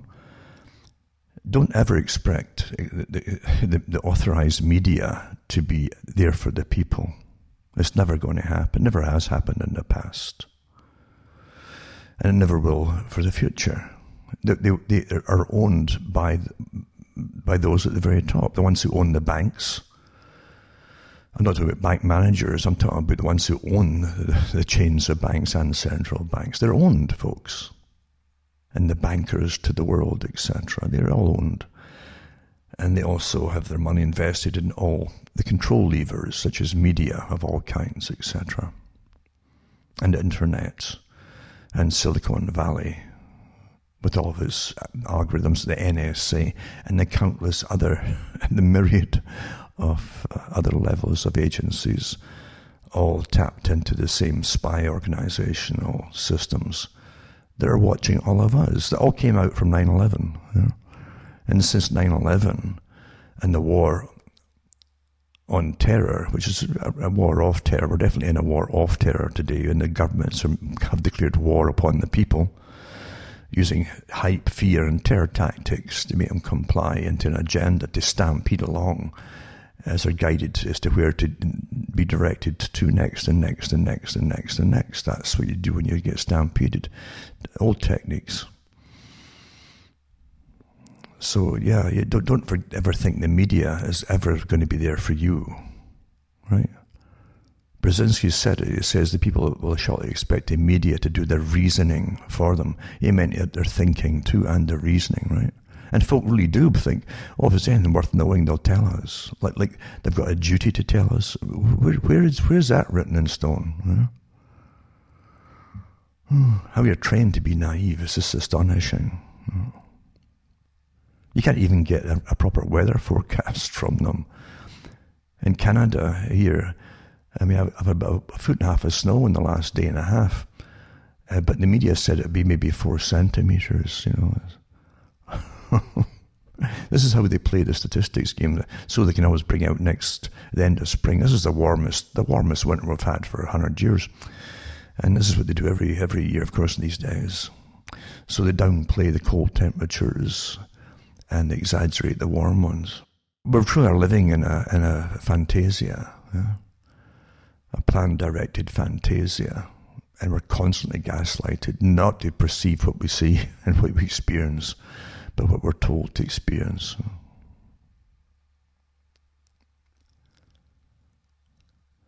I mentioned it before, the countless studies that are done on the public, sometimes with hidden cameras by psychology departments, universities and so on, are given permission to do this by the authorities, the authorities. If you try to do the kind of spot you by Pete and Tom or something, they'll lock you up. But it's okay when they're going to glean information on how to control us, because they decide how our behavior really works in different situations. But I mentioned before how they've constantly examined people after, say, bank robberies or major incidents that have happened in streets and so on. And you'll often find that they have conflicting stories individually when their first act is separated, right? That's why they try to separate them initially and get each person's viewpoint of what they saw. But if you allow them to stay together, a dominant personality within will say, no, and this is how it happened. This is what they'll start to gradually, one by one, jump over to that person's side and go with their perception. This is well understood. You know. That's how it works. So we're constantly being gaslighted by the main media, not to see what we're seeing, including the demonstrations last year, right? The demonstrations in the States with fires burning in the backgrounds. Whole streets were decimated, actually, burned out like some third world country the next day when you saw them. But you saw the clips that they put up from TV onto YouTube or wherever. You actually see the reporter standing there saying there's nothing much happening, it's fairly peaceful, and there's the fires behind them all burning this, and you hear the windows busting with the heat, and poof, poof. Really gaslighting to your face. That was obviously, they're telling you there that was their agenda from before the riot started. This is how you'll all report them, all you guys. Yeah. No one made them report it like that, but they certainly knew what the formula was supposed to be. Eh? Total gaslighting. Right down to the beautifully staged people waiting to go into the government building on January the 6th. And the police obviously compliant, expecting it. All laid on in advance, so that photographers could have a field day saying, these are absolute rioters. There's all these white folk here. That's what they targeted the next day, white folk, What do you mean? All the white folk in the world were not there, folks. And most of them that were there were not inside that building. Yeah. But that doesn't matter. It's wag the dog. It must be true. It's on TV. That's what they showed you. Yeah. All staged. Including who would get in first, was all staged. They've even had the FBI come out and admit that one of the leaders, one of the groups there was involved, in setting up this scenario. He wasn't there. They actually stopped him from going there because he's one of theirs. Was a top informer for them, at the very least. Maybe an agent provocateur. Who knows? So there's nothing you can trust these days, especially on television. It must be true it's on TV, but wag the dog should be taught in school as a classic way of deceiving people. It's well done, It's a comedy too, but it's well done. It's more real than anything. That's how it is done. That's how the folk perceive it. It's on television, it must be true. It's all perception management, you see. You can hire gangs of people to riot if you want to. That's old stuff in the States and elsewhere. And the States have hired folk across other countries as under soft power revolutionaries. Numbers, they fill the numbers game for demonstrations in other countries, in Iran and elsewhere. That's how it's done. So you see it done in your own country and you can't fathom it out. But the big boys don't go after them and they don't get arrested. If they do, they're turned loose and the charges are dropped. That tells you all you need to know. But the ones who fell for it in the Capitol building on the 6th of January, the ones who just fell on the darn thing, it saps all of a shame. Absolute shame. Because it was a setup. It was made for TV, literally made for television. And it was to discredit all the other folk that were there just grieving, basically, about losing what they saw as their nation. It wasn't just to do with who got elected. It was to do with the lockdowns, the destruction of the economy, destruction of everything and their values and so on. They've been watching for a whole year. That's part of the reason they were there. Of course it was. And helped along by other forces, obviously helped along, if not led there by other forces. I won't name them, but that's how it works. And folk will still follow the ones who led them. What a shame. And that's interesting too, watching, again, people who led them, or at least encouraged them, maybe even financed them, that whole demonstration there, or meeting, or whatever you might call it, or protest, remake themselves immediately by the professionals behind them. Well, everything's produced and managed, and folk don't realize it. Get to remake their images and so on. And other folk who I think were hoping that Trump was real, even in religious organizations, immediately turned tail as soon as the first utterance came out. Oh, you must be mad after all, talking about Trump, because that came out from the papers that very night of the 6th of January. And they started to think, oh my God, they're going to go after, they're going to purge all the folk that were right-wing. So they immediately turned tail and turned their whole, that jacket's inside out. Well, that's not really us, we're different, you know. And that was something to watch that. The fear in people, eh? We're a world when you're living in fear all the time, and lots of folk are. And that's what authorities want, too, living in fear. Now, there's no lack of evidence, as I said before. There's no lack of evidence from the elite's point of view to do with too many of you. With all the documentaries that came out and books galore that came out from the sources, like the Better Families Bureaus for America, the Rockefeller groups and so on, do with eugenics, better breeding, and of course the racial hygiene that Germany had, where they did go around the hospitals with hygienic people who eradicated the unfit, as they called them. You know, the non-essential types, the people who had hereditary deformities or whatever it was, or mental illnesses of one kind or another. Lots of people get congenital defects from birth, really. Lots of children would be perfect or look fine too. But if the cord went round the neck in the womb, they could be deprived of vital oxygen at the crucial point at birth and so on. And just for a minute or two, that's all it takes to cause damage. So all these kind of, they were wiped out by, again, the practical folk, because science took over in Germany, you see. And scientists rule. No, they can't argue with science. And Hitler did congratulate the West for their research into eugenics. That's where he copied it all from Cold Springs Harbor Group in the States, where they brought in cattle breeders from the Cattle Breeders Association of America to see if they could use the same techniques on breeding better people. And they did the same thing. They started sterilizing the unfit. You see, the people who were poor and ended up on welfare obviously were mentally ill, because that's why they're poor. They're unfit. That came from Britain, by the way, the poorhouses. When you read the articles that were written at the time, from books and magazines at the time, 19th century Britain, going into the 20th century, the class system was so rancid. They really talk quite openly about the fact, well, the poor folk are obviously mentally unwell. You know, that's why they're poor. So they should really be eradicated, or at the very least sterilized. It's very probably, hereditary. That's what they said. That hasn't changed, folks. And as science went into the ascendancy, it's more solidified today than ever before. We've had the eugenicists come out over the last few years.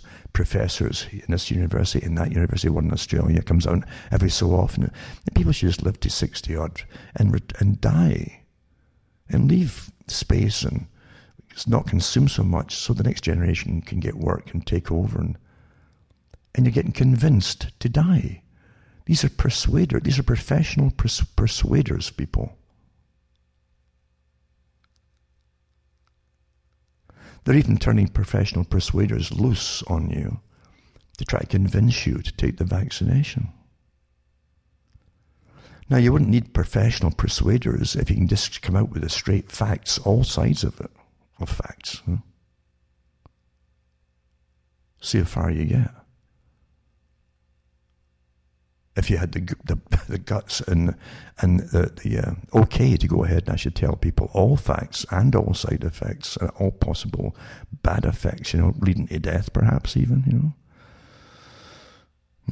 But no, perfectly safe. For folk who died, nothing to do with vaccinations.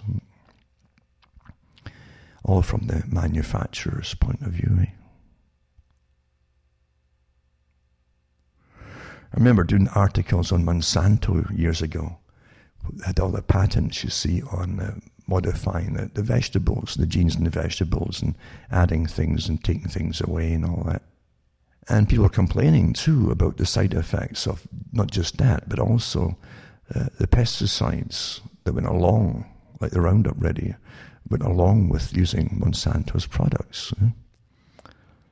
And the side effects that folk were claiming were coming from the pesticides as well.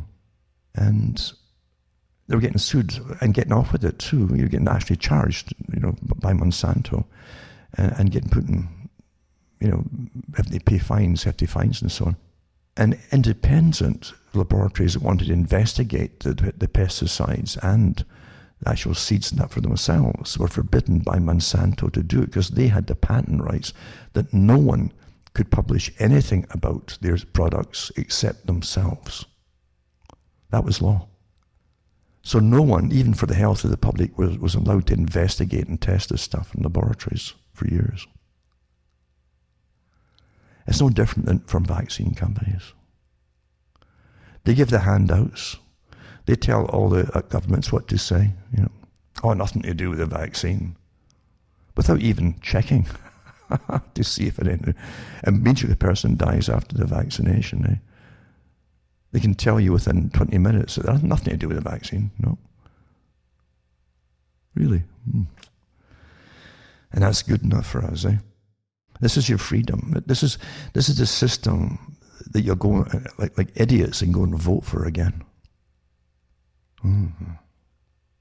So let's get back to 9/11. That was to usher in the terrorism, anti-terrorism, you see, and no privacy. And in America, especially, they had written into law what their natural rights were, which was self-evident. They put it into writing at least. Have been stripped away. Yeah.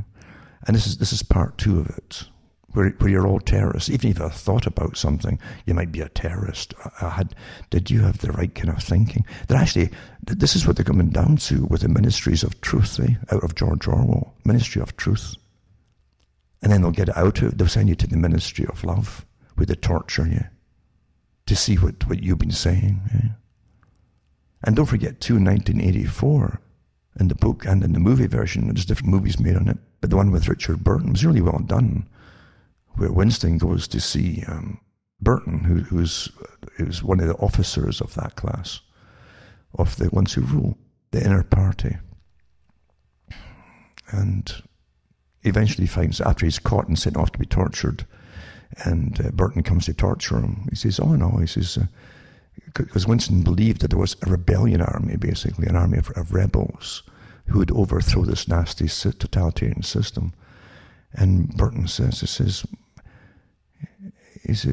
and Winston said, well, you gave me the book, the manual for revolution.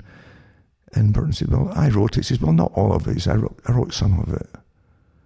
So even the ones that you follow to rebel against are given to you. And their philosophy is given to you to draw you out and use you and catch you all. Ding, ding, ding, ding, ding. That's how it works. People have to really want freedom, really want it. Most folk don't, I think. Most folk really have become accustomed to this form of socialism, this cotton wool from birth to death, in a world where even boys are kind of emasculated. They're not allowed to be boys anymore. I see China, by the way, is putting money towards in programs to make boys into men. I should say that, to make them into real men. While the West is trying to really effeminize them in a sense, at least neuter them. Has been for a long time. Where boys, I can remember when they stopped boys from climbing trees and things, and the things you could do. Yeah, maybe fall once in a while, but you get over it. It didn't bother you. And that's what young boys used to do. You'd be very active, and you want to build things, do things, go fast, and your bikes, or whatever it will happen to be. And you'd have your little crashes and spills, but you get over it, and that's just what you do. Yeah. But now, with the internet too, and the games they play now, they're sitting their bum they're sitting their rear end all the time, playing their games, which are addictive, meant to be addictive. So they're never testing their own bodies or their strength or their abilities to run or do anything or climb. Or it's all done virtually in some game somewhere. And so they don't know. That's the first thing they do in the military. In the military, a lot of people, it doesn't matter what country you go into in the military, you go through a brutalization process to make you standardized. That's what the first thing they do. At least they used to. And you're screamed at a lot, and you comply. You must eventually jump immediately and do what you're told to stop you from thinking for yourself. That's the idea. Just obey, obey, obey. But eventually, too, you find recruits turn into more confident young guys as they learn to climb and do things they never thought they could do themselves. So they're getting confidence in things which you didn't know they could do, you see. And some of them used to come out of the forces and they would be helped getting startup businesses on the go. And they did have the confidence to do things, again, because they'd learned really that's what it is, confidence, when they're in the military. All countries do the same thing. So regardless of what you've been taught to gain the confidence, you'll have it regardless, and then you can apply it to different fields, you see, with some optimism, and knowing you can do it. So there's some pluses from that too. Again, it's a tribal thing, the military, and young guys tend to excel in the tribe. Doesn't matter what ethnic background they come from. That's what Desmond Morris talked about years ago, was Tribe and Super Tribe, I think it was called. And he put a book out on it about America's attempts, again, experimentation, the great experiment, to see if they could combine all the different ethnic groups into a super army, a super tribe, he called it, and to be able to put their ethnic differences behind them, hopefully, and eventually forget, If America was to continue to be the leader or the policeman of the world, as I like to call it, which really meant they were plundering the planet for a few big corporations. Hasn't changed, I should also mention, too, that the people going to the military, especially in the States, are despised by the left wing in Hollywood. But not just them. The left wing, that there are also the millionaires and billionaires, despised by them. I mentioned before how articles were out when Bill and Hillary Clinton were in, and they talked about how they despised the military, but they would use them, but despise them, And these are the words they used, by the way, in the media at the time. And you always see in Hollywood what they call the rednecks in the military, and how they debase them in their movies and in their comedies. They debase them all the time. Incredible. Absolutely incredible. It's almost like the movie Deliverance as well. Everybody they meet outside the big city is a hick, crazy person. Very telling, and inbred, and and even the comedies, like it was Mars Attack, was it? A comedy that I couldn't chuckle at all, because there were some other things, but there's a lot of messages hidden into it. Very much so. It's mockery of a system and the people in it too. But there's a scene in Mars Attack where they have to get the troops out to fight these alien invaders, you see. And so it's done like, I suppose it's supposedly a comedy. But then they show you a trailer camp of house trailers. And there's this family, mum and dad, and the son, and they're stripping weapons. And so this is your redneck. This is Hollywood's idea of the redneck, Like gun crazy, living in the trailer trash, as they like to call it, right? Nothing wrong with trailers, believe you me. This is what they call them, right? And they're stripping guns and stuff. But again, their son goes off, and they see him off to the war. And then the son, when it comes to actually going out and fighting aliens, he runs forward, his magazine falls out the rifle, and he gets zapped and he disappears like he's an idiot, you see. Double debasement. They hate what they're doing. But who fills most of the uniforms, They get sent off to fight these wars that are for profit for big corporations, the same corporations that despise the military. And I always say it's mainly from the south of the US. And it's a shame. It's a shame they'll keep doing it, keep doing it over and over. Always suffering, always left with big bills to pay for these wars. Get nothing out of it personally if they survive it. And big corporations use them and abuse them and throw them away like toilet paper.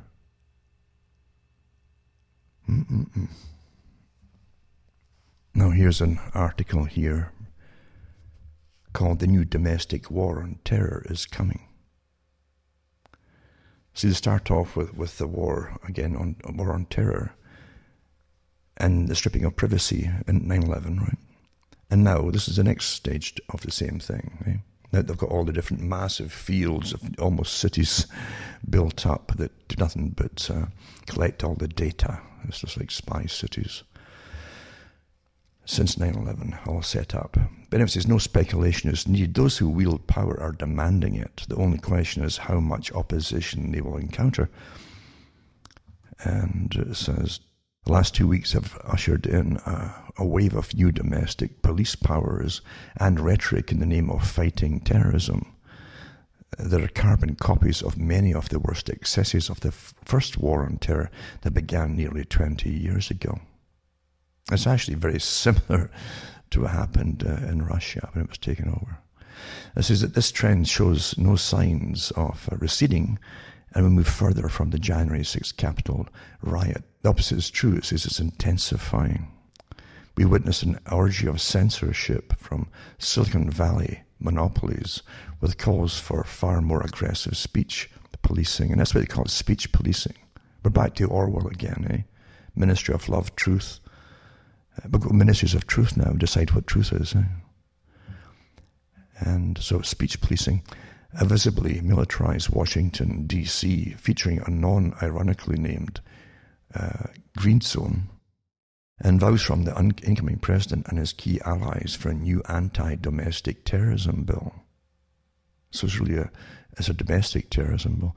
And frequent accusations of sedition, treason and terrorism against members of Congress and citizens.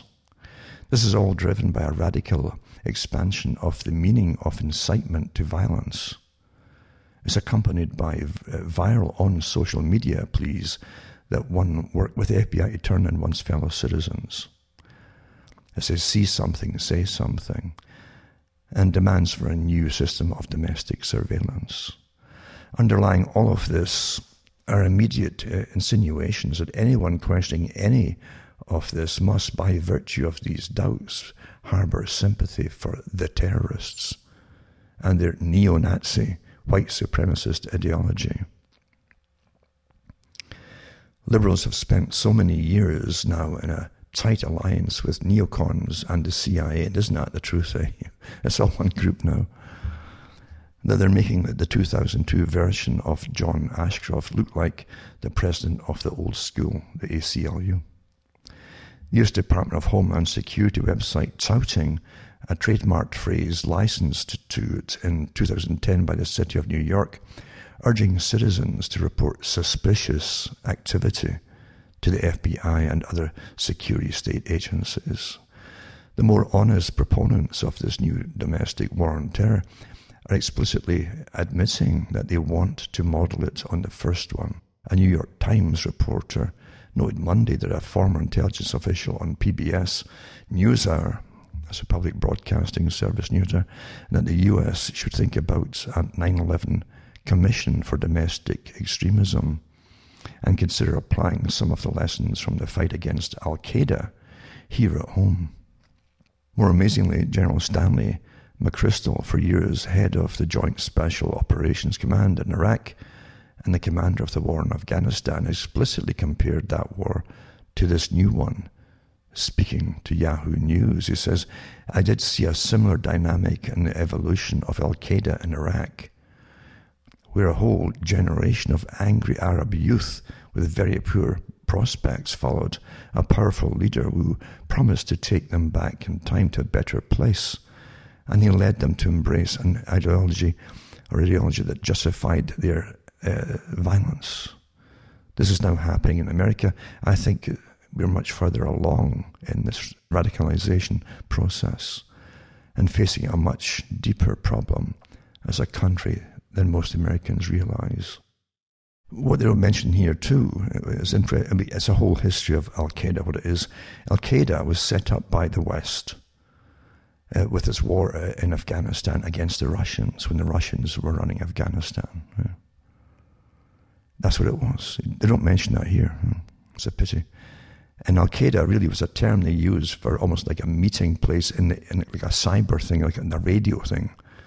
Al-Qaeda, and they would tune in and talk to each other at the time. That was the meaning of it back then. Then it became more solidified as the West hired mercenaries to use against other nations in the Middle East and so on, and Asia. So is there anyone who, despite all this, still harbours lingering doubts that the Capitol riot is and will be the neoliberal 9/11, and that a new war on terror is being implemented on its name, they'd only watch the 2 short video clips below, which will clear their doubts for good. It's like being catapulted by an unholy time machine back to Paul Wolfowitz's 2002 message lab. It says in the first video, flagged by Tom Elliott, is from Monday morning's Morning Joe program on MSNBC. The show that arguably did more to help Donald Trump become GOP nominee than any other. It features Jeremy Bash, one of the seemingly countless employees of TV news networks who previously worked in Obama's CIA and Pentagon, demanding that in response to the Capitol riots, we reset our entire intelligence approach, including looking at greater surveillance of them, adding the FBI is going to have to run confidential sources. See if you can detect any difference between what the CIA operatives and neocons were saying in 2002 when demanding the Patriot Act and greater FBI and NSA surveillance, and what the CIA official turned NBC News analyst is saying here. The second video features an amazing declaration from former Facebook security official Alex Stamos, talking to the very concerned CNN host Brian Stelter about the need for social media companies to use the same tactics against US citizens that they use to remove ISIS from the internet. That's what I'm saying. There's the same tactics by the same teams in cyber warfare operatives. In collaboration with law enforcement, and that those tactics should be directly aimed at what he calls extremist conservative influencers. Conservative influencers. So let's use the military. Cyber warfare, which they're already using about the COVID. These press freedoms are being abused by these actors, the former Facebook executive proclaimed. Stamos noted how generous he and his comrades have been up until now. We have given a lot of leeway, both in the traditional media and in social media, to people with a very broad range of views, but no more. Now is the time to get us all back in the same consensual reality. In a moment of unintended candor, Stamos noted the real problem. There are people on YouTube, for example, that have a larger audience than people on daytime CNN. I wonder why. And it's time for CNN and other mainstream outlets to seize the monopoly of information dissemination to which they are divinely entitled by taking away the platforms of those people who actually want to watch and listen to. So it's true enough, it's monopoly. It's back to monopolization for the mainstream, who literally were falling apart for years. No one was looking into them because we know it's all disinformation.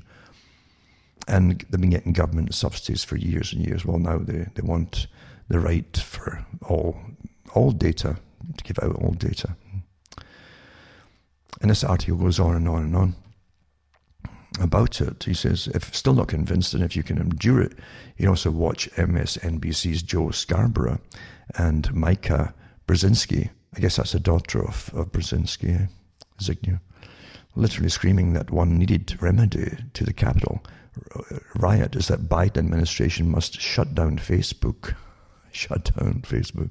Calls for a War on Terror sequel, a domestic version complete with surveillance and censorship, are not confined to ratings-deprived cable hosts and ghouls from the security state. The Wall Street Journal reports that Mr. Biden has said he plans to make a priority of passing law against domestic terrorism and he has been urged to create a White House post overseeing the fight against ideologically inspired violent extremists and increasing funding to combat them. And it'll go right down to just speaking, you see. They want to censor all speech. I hope you understand it. Well, you cannot have democracy and censoring speech. You can't have it. It doesn't work. You either have totalitarianism, and tyranny, or you have democracy. And in democracy, you've got to tolerate all kinds of speech.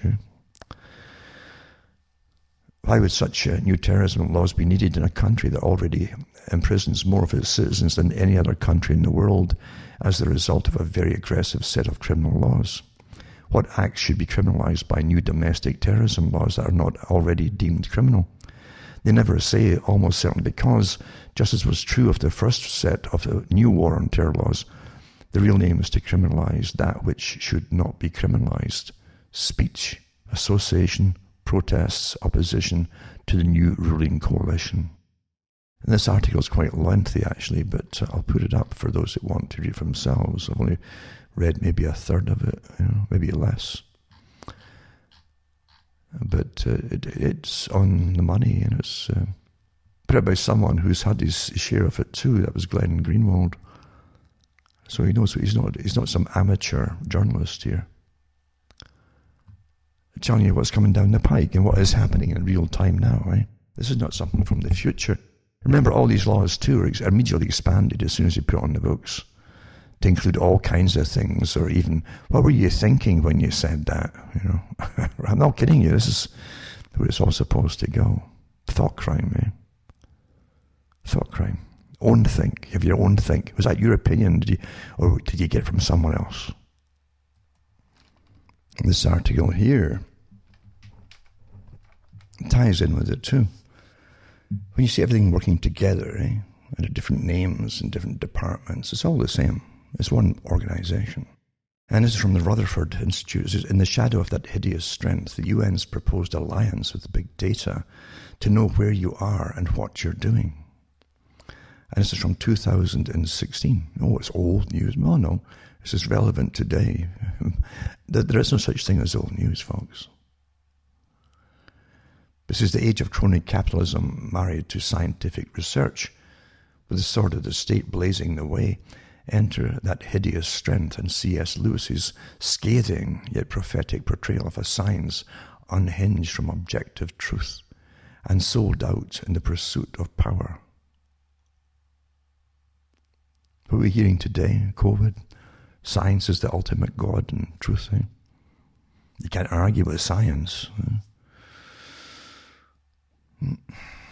Despair of objective truth had been increasingly insinuated into the scientists' indifference to it, and a concentration upon mere power had been the result. Dreams of the far future destiny of man were dragging up from the shadow and unquiet grave of the old dream of man as God.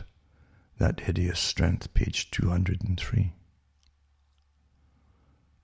Lewis's not-so-science fiction work haunted me that last April when I served as a non-governmental organization representative to the UN's Commission on Population and Development. The theme for 2016 was enhancing the demographic evidence base. In other words, the Commission was concerned about data, accurate data you can sink everything, your teeth into, and track population movements, contraceptive usage, and a country's overall amount of harmful alcohol consumption. The UN wants to know everything about everybody. They seek a level of omniscience, unprecedented in the world's history, all as a crucial part of their grandiose, audacious, sustainable development goals for 2030. But convincing someone to sell their freedom requires some big promises. How about Sustainable Development Goal number 1? End poverty in all its forms everywhere, for a starter. The UN's Commission on Population Development is one of 10 commissions in the Economic and Social Council. That's ECOSOC. It all smacks of George Orwell's 1984. I think the Eurosoc and so on. So this is it here. It's ECOSOC here, right? ranging anywhere from the Forum on Forests, that's UNFF, that's the United Nations Forum on Forests, and Status of Women, which is UNCSW. Through starched, dry, and benignly entitled commissions, the UN elite seeks to control the economic and social development of the world. The fundamental philosophy undergirding ECOSOC is collectivism, relying heavily upon top-down central planning by self-interested bureaucrats, each with a pet issue to peddle.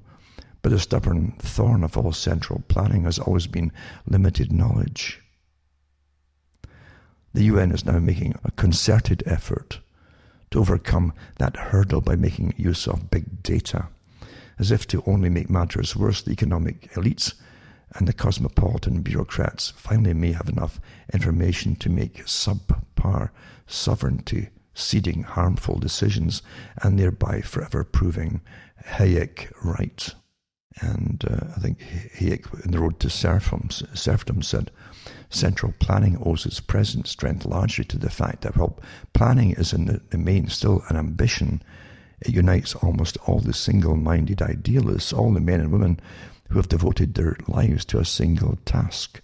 The hopes they place in planning, however, are the result not of a comprehensive view of society, but rather of a very limited view, and often the result of a great exaggeration of the importance of the ends they place foremost. It would make the very men who are most anxious to plan society the most dangerous if they are allowed to do so, and the most intolerant of the planning of others. And that's from The Road to Serfdom, page 55. According to a 2015 report, Ban Ki-moon, Secretary General of the UN, boasted that the MDGs, Millennium Development Goals, which ended up being in Agenda 21, by the way, got blended in with them, helped to lift more than 1 billion people out of extreme poverty. The claim failed to reference probably the most important factors in the reduction of global poverty, the growth and privatization of both China and India over the last several decades. Nothing to do with the UN, you see. As an economist commented, 3/4 of the gains made in reducing extreme poverty are attributable to economic growth in China and India, not to any particular effort by the United Nations. So along with goals of ending poverty and ending hunger, the Sustainable Development Goals, SDGs, seek to ensure universal access to sexual and reproductive health and reproductive rights, which many countries interpret as abortion on demand.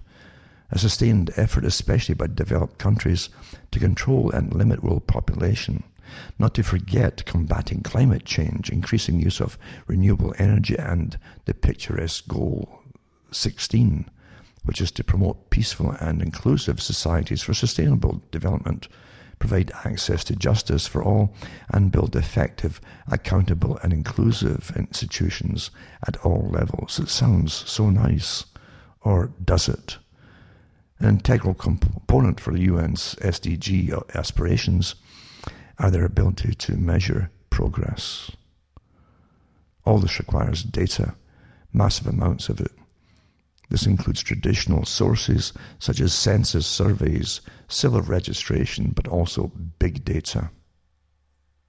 A UN report, and the links are all here, by the way, in this article, from the UN, listed current projects to exploit big data and gather information, including mobile positioning data for tourism tracking, mobile phone data for commuting patterns, tweet analysis, and smart meters for analyzing the structure and size of households, among countless others. ECOSOC released in 2015, and the link is for this one here, is here too, report of the Global Working Group on Big Data for Official Statistics. The potential of big data sources resides in the timely and sometimes real-time availability of large amounts of data, which are usually generated at minimal cost. Now, the point of all of this, too, is the fact the UN, naturally, since it's a front for those who own the world, is talking about your ID 2020, they called it. a big program for ID 2020, for IDing everybody across the whole planet. ID 2020, an ID that'll be on all the phones to start with, you see. At least on the phones, and maybe on paper too for those who don't have the phones yet. But everybody will have to have their ID 2020. Your tracked and traced ID, basically. So, yeah, the UN is a big part of it, naturally. Yeah. Because after all, it was set up to be a front for those who own the world, to bring in the system of the world that they want the world to be, as opposed to what it was and is in the moment. We're far closer to their goals now, actually. Most folk don't realize what you're living through when you're living through it. This article falls in line with the last couple, and it's from John Whitehead, and he talks about, again, what's happening with terrorism and domestic terrorism and so on. And it's called Enemies of the Deep State. The government's war on domestic terrorism is a trap. We're moving fast down the slippery slope to an authoritarian society in which the only opinions, ideals, and speech expressed are the ones permitted by the government and its corporate cohorts. In the wake of the January 6 riots at the Capitol, domestic terrorism has become the new poster child for expanding the government's powers at the expense of civil liberties. Of course, domestic terrorist is just a latest bullseye phrase to be used interchangeably with anti-government, extremist, and terrorist to describe anyone who might fall somewhere on a very broad spectrum of viewpoints that could be considered dangerous. Watch and see, we're all about to become enemies of the state. In a déjà vu mirroring of the legislative fallout from 9/11 and the ensuing build-up of the security state, there's a growing demand in certain sectors for the government to be given expanded powers to root out domestic terrorism. The Constitution be damned. If this is a test of Joe Biden's worthiness to head up the American police state, he seems ready. As part of his inaugural address, President Biden pledged to confront and defeat a rise of political extremism, white supremacy, domestic terrorism. Biden has also asked the Director of National Intelligence to work with the FBI and the Department of Homeland Security in carrying out a comprehensive threat assessment of domestic terrorism, and then to keep the parallels going. There's a proposed Domestic Terrorism Prevention Act of 2021 introduced after the January 6 riots, which aims to equip the governments with the tools to identify, monitor, and thwart those who could become radicalized to violence. Don't blink or you miss the sleight of hand, it says. This is the tricky part of the deep state's con game that keeps you focused on the shell game in front of you while your wallet's being picked clean by ruffians in your midst. It follows the same pattern as every other convenient crisis used by government as an excuse to expand its powers at the citizenry's expense and at the expense of our freedom. As investigative journalist Glenn Greenwald warns, the last 2 weeks have ushered in a wave of new domestic police powers and rhetoric in the name of fighting terrorism that are carbon copies of many of the worst excesses in the first war on terror that began nearly 20 years ago. This new war on terror, one that's domestic in name from the start and carries the explicit purpose of fighting extremists and domestic terrorists among American citizens on U.S. soil, presents the whole slew of historically familiar dangers when government exploiting media-generated fear and dangers arm themselves with the powers to control information, debate, opinion, activism, and protests. Greenwald is referring to the USA Patriot Act, passed almost 20 years ago, which paved the way for the eradication of every vital safeguard against government overreach, corruption, and abuse. Free speech, the right to protest, the right to challenge government wrongdoing, due process, a presumption of innocence, the right of self-defense, accountability and transparency in government, privacy, press, sovereignty, assembly, bodily integrity, representative government, all of these and more have become casualties in the government's war on the American people, a war that's grown more pronounced since September 11th, 2001. Some members of Congress get it. In a letter opposing expansion of national security powers, a handful congressional representatives urged their colleagues not to repeat the mistakes of the past. And they said, while many may find comfort in increased national security powers in the wake of this attack, we must emphasize that we have been here before and we have seen where that road leads. Our history is littered with examples of initiatives sold as being necessary to fight extremism that quickly devolve into tools used for the mass violation of the human and civil rights of the American people. To expand the government's national security powers once again at the expense of the human and civil rights of the American people would only serve to further undermine our democracy, not protect it.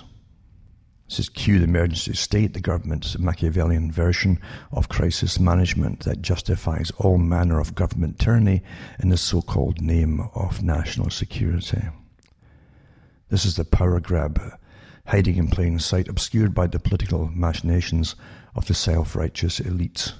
This is how government continues to exploit crisis and use them as opportunities for power grabs under the guise of national security. Indeed, this is exactly how the government added red flag gun laws, pre-crime surveillance, fusion centres, threat assessments, mental health assessments, and voluntary confinement to its arsenal of weaponized powers. The objective is not to make America safe again. That has never been the government's aim. And Greenwald explains, why would such new terrorism laws be needed in a country that already imprisons more of its citizens than any other country in the world as a result of a very aggressive set of criminal laws? What acts should be criminalized by new domestic terrorism laws that are not already deemed criminal? They never say almost certainly, because, just as was true from the first of the new war on terror laws, their real aim is to criminalize that which should not be criminalized: speech, association, protests, opposition to the new ruling coalition. So you see, the issue is not whether Donald Trump or Roger Stone or MyPillow CEO Mike Lindell deserve to be banned from Twitter, even if they're believed to be spouting misinformation, hateful ideas, or fomenting discontent. Rather, we should be asking whether any corporation or government agency or an entity representing a fusion of the two should have the power to muzzle, silence, censor, regulate, control, and altogether eradicate so-called dangerous or extremist ideas. This unilateral power to muzzle free speech represents a far greater danger than any so-called right or left-wing extremist might pose. The ramifications are so far-reaching as to render almost every American an extremist in word, deed, thought, or by association. Yet where many go wrong is in assuming that you have to be doing something illegal or challenging the government's authority in order to be flagged as a suspicious character, labelled as an enemy of the state, and locked up like a dangerous criminal. Eventually, all you will really need to do is use certain trigger words: surf the internet, communicate using a cell phone, drive a car, stay at home, purchase materials at a hardware store, take flying or boating lessons, appear suspicious, question government authority, or generally live in the United States. The groundwork has already been laid. The trap is set. All that's needed is the right bait. With the help of automated eyes and ears, a growing arsenal of high-tech software, hardware, and technique, government and propaganda urging Americans to turn into spies or snitches, as well as social media and behavioral sensing software. They actually have that out, behavioral sensing software. The links for that, by the way, are here for the articles. Government agents have been busy spinning a tricky spiderweb of threat assessments, behavioral sensing warnings, flagged words, and suspicious activity reports aimed at snaring potential enemies of the state. It's the American police state's take on the dystopian terrors foreshadowed by George Orwell, Aldous Huxley, and Philip K. Dick, all rolled up into one oppressive pre-crime and pre-thought crime package. What's more, the technocrats who run the surveillance state don't even have to break a sweat while monitoring what you say, what you read, what you write, where you go, how much you spend, whom you support, and with whom you communicate. Computers, by way of artificial intelligence, now do the tedious work of trolling social media, the internet, text messages, and phone calls for potential anti-government remarks, all of which is carefully recorded, documented, and stored to be used against you someday at a time and place of the government's choosing. For instance, police, and all the links are here for these articles, but that's mentioning here. Police in major American cities have been using predictive policing technologies that allows them to identify individuals or groups of individuals most likely to commit a crime in a given community. These individuals are then put on notice that their movements and activities will be closely monitored, and any criminal activity by them or their associates will result in harsh penalties. In other words, the burden of proof is reversed. You are guilty, right? Before you're given any chance to prove you're innocent. So it's sort of changed around what it used to be. Innocent proven guilty, so now you're guilty and proven innocent. Dig beneath the surface of this kind of surveillance police state, however, and you will find that the real purpose of pre-crime is not safety, but control. Red flag gun laws merely push us that much closer towards a suspect society where everyone is potentially guilty of some crime or another and must be preemptively rendered harmless. This is the same government that has a growing list shared with fusion centres and law enforcement agencies of ideologies, behaviours, affiliations and other characteristics that could flag someone as suspicious and result in their being labelled potential enemies of the state.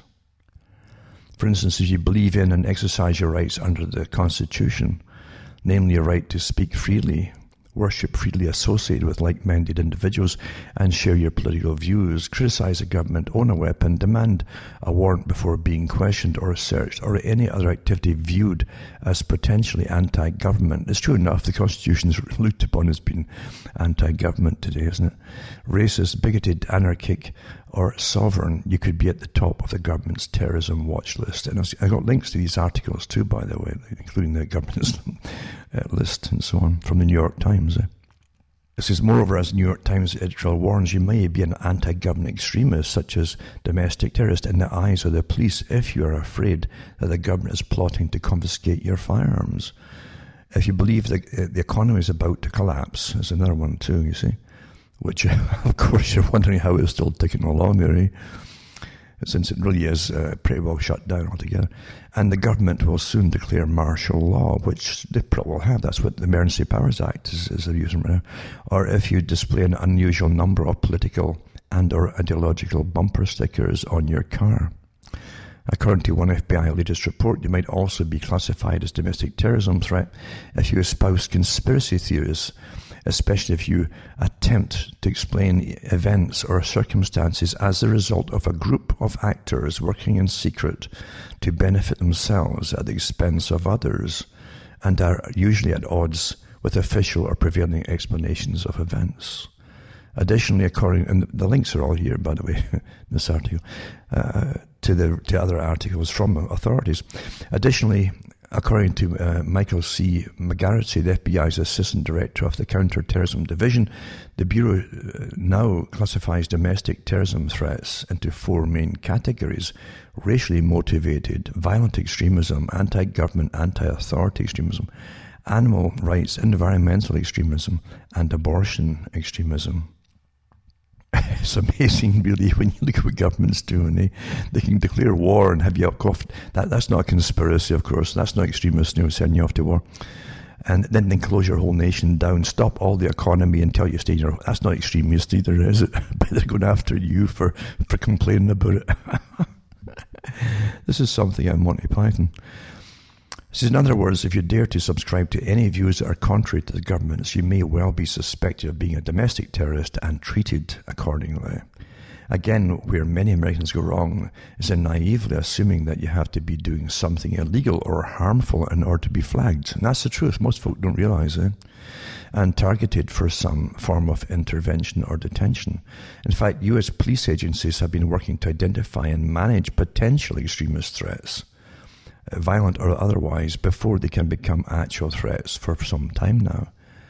In much the same way that the US Patriot Act was used as a front to advance the surveillance state, allowing governments to establish a far-reaching domestic spying program and turned every American citizen into a criminal suspect, the government's anti-extremism program renders otherwise lawful non-violent activities as potentially extremist. In fact, all you need to do these days to end up on a government watch list or be subjected to heightened scrutiny is by using certain trigger words, like, and they mention the trigger words, by the way, which is true. They actually have ones which will flag you, and some of them are rather, you never think of it, in fact. It says, surf the internet, communicate using a cell phone, or limp or stutter, or drive a car. The links are here to these, by the way, from official sites and so on, from government. Stay at a hotel, attend a political rally, express yourself on social media, appear mentally ill, serve in the military, disagree with law enforcement official, call in sick to work, purchase materials at a hardware store, take flying or boating lessons, appear suspicious, appear confused or nervous, fidget or whistle, or smell bad. Be seen in public waving a toy gun or anything remotely resembling a gun, such as a water nozzle or remote control or a walking cane, or stare at a police officer questioning government authority, or appear to be pro-gun or pro-freedom.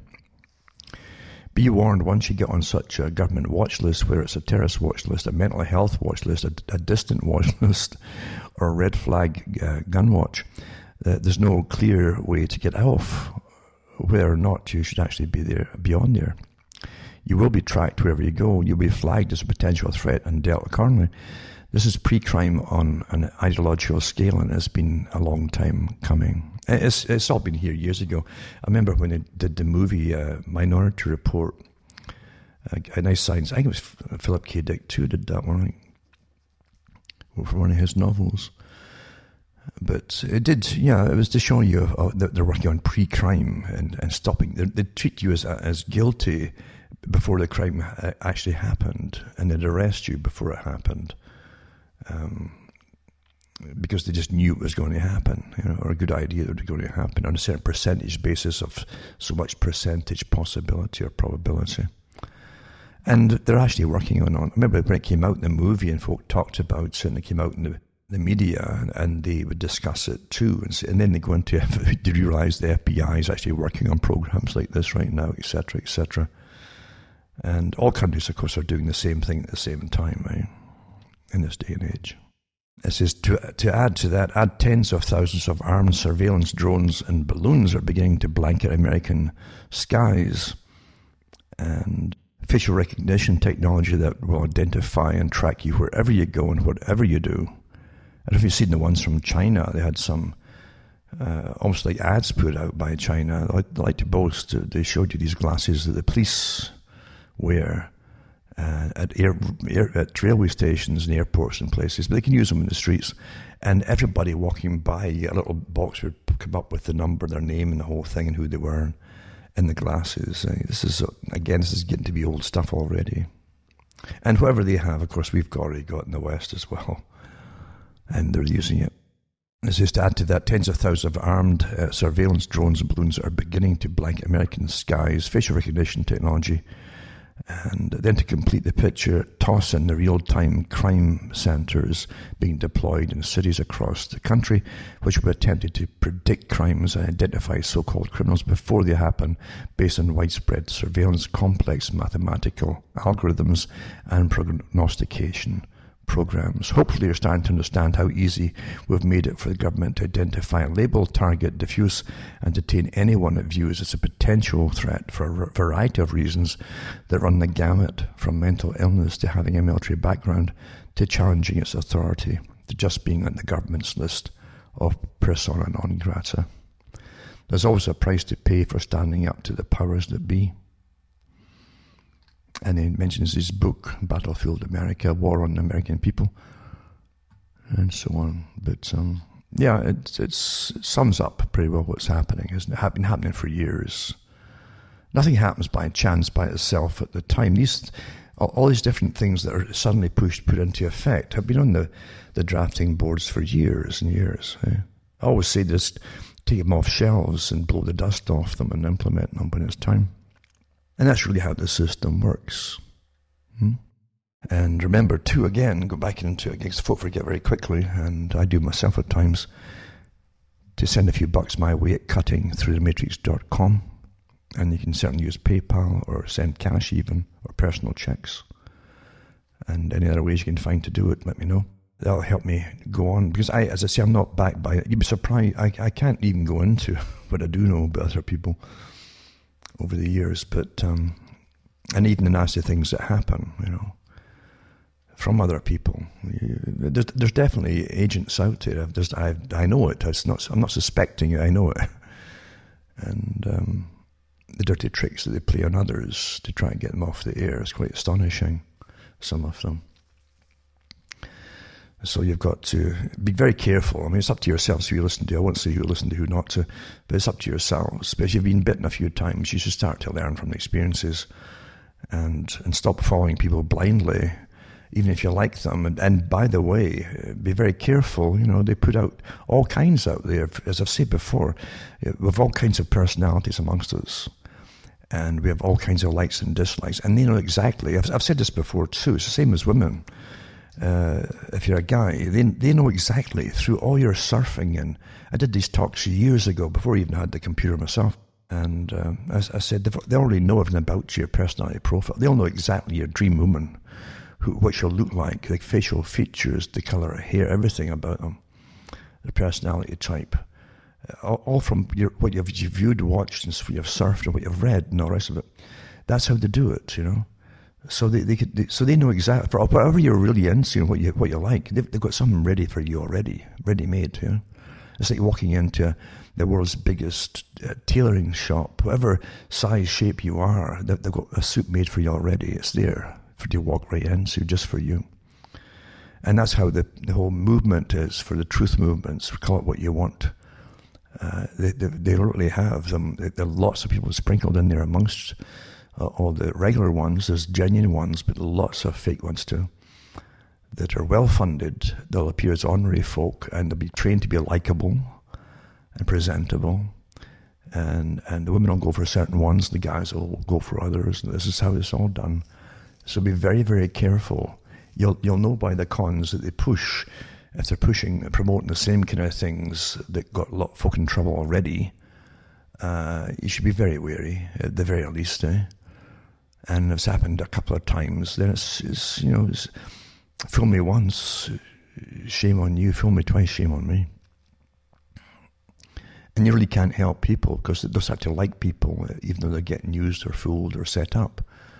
And they will get used and set up again. As I say, the internet now is a minefield. It really is a minefield. There's so many people, way too many folks, just talking. That's fine, talking, but the problem is too, it ends up like a huge circus with all kinds of folks shouting, screaming, laughing. It truly is like clowns and jugglers and acrobats, and that's what you end up getting for alternate news. Everyone wants to be a performer rather than just go on and talk. They want to be a performer of some kind. And it's probably saturated now too. Remember, I read, as I said earlier in the talk, that I spoke years ago about from the government websites, where they talked about eventually in information warfare, they would have information overload, this data overload. And data's data. It doesn't mean it's true, false, right? It's data. It can be gibberish, doesn't matter. And there'd be overload with it until it would just bog folks' minds down eventually, till they'd have to tune out to keep their sanity. And we're almost there already, of course. We know that too. So be careful what you listen to and what you're wasting your time with, and whoever's using you. When you hear the same people, even if there's 50 of them all parting the same messaging, you can pretty well realize they're getting it from the same source. That's what they call their echo chambers. And some of the bigger ones finance hundreds and sometimes dozens, sometimes hundreds of other bloggers out there to parrot the same stuff as their part. You wouldn't believe what's going on. You understand what they're doing now with the articles I've just read about going the next step for total control. It's just that. We've already been under pretty well total control. And under massive surveillance, even before 9/11.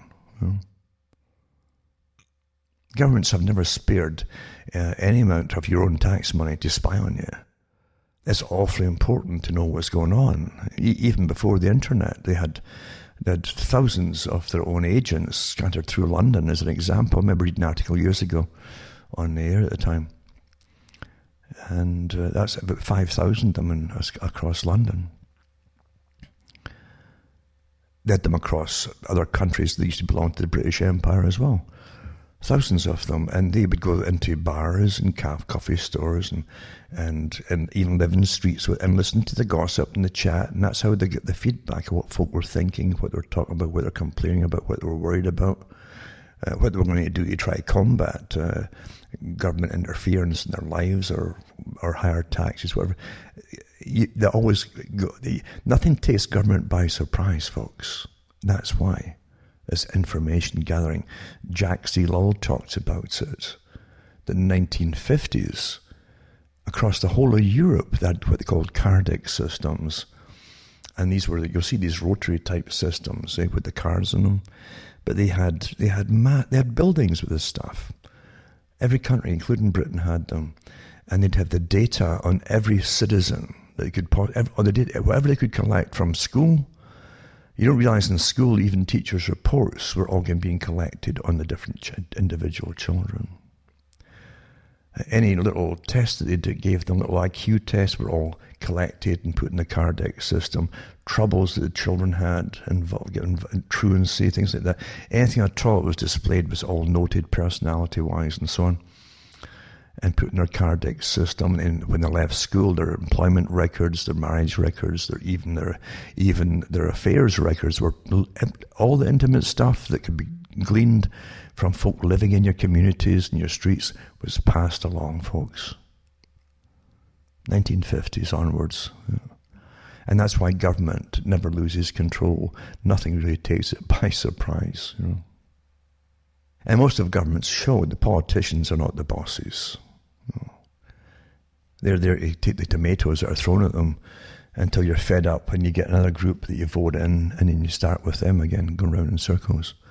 That's what politicians are there for. They know they're serving a higher power, higher than the general population, put it that way.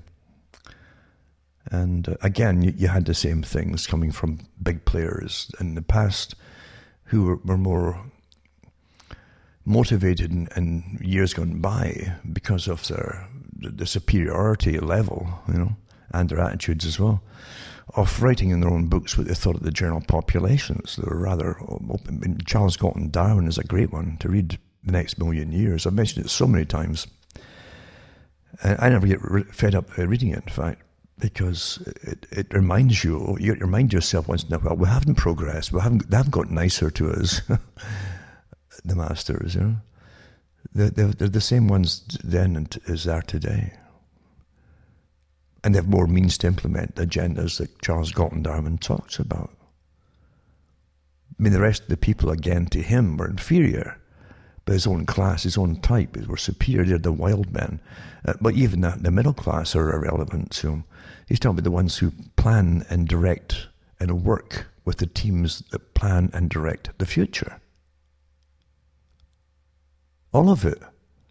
Economic, fashion, culture, everything. Legal, etc. That's how they do it. And they're wild. They're not inhibited by cultural norms, which they've forced upon you, in fact. And that's what they say. We steer the ship. We steer the planet Earth. Therefore, we cannot be inhibited. We are wild men. Wild to make great leaps, you see, of decision-making. Unconventional decision-making. Unrestricted by morals or anything else. That means if they wanted a mass cull, they would just do it. You understand what they're talking about?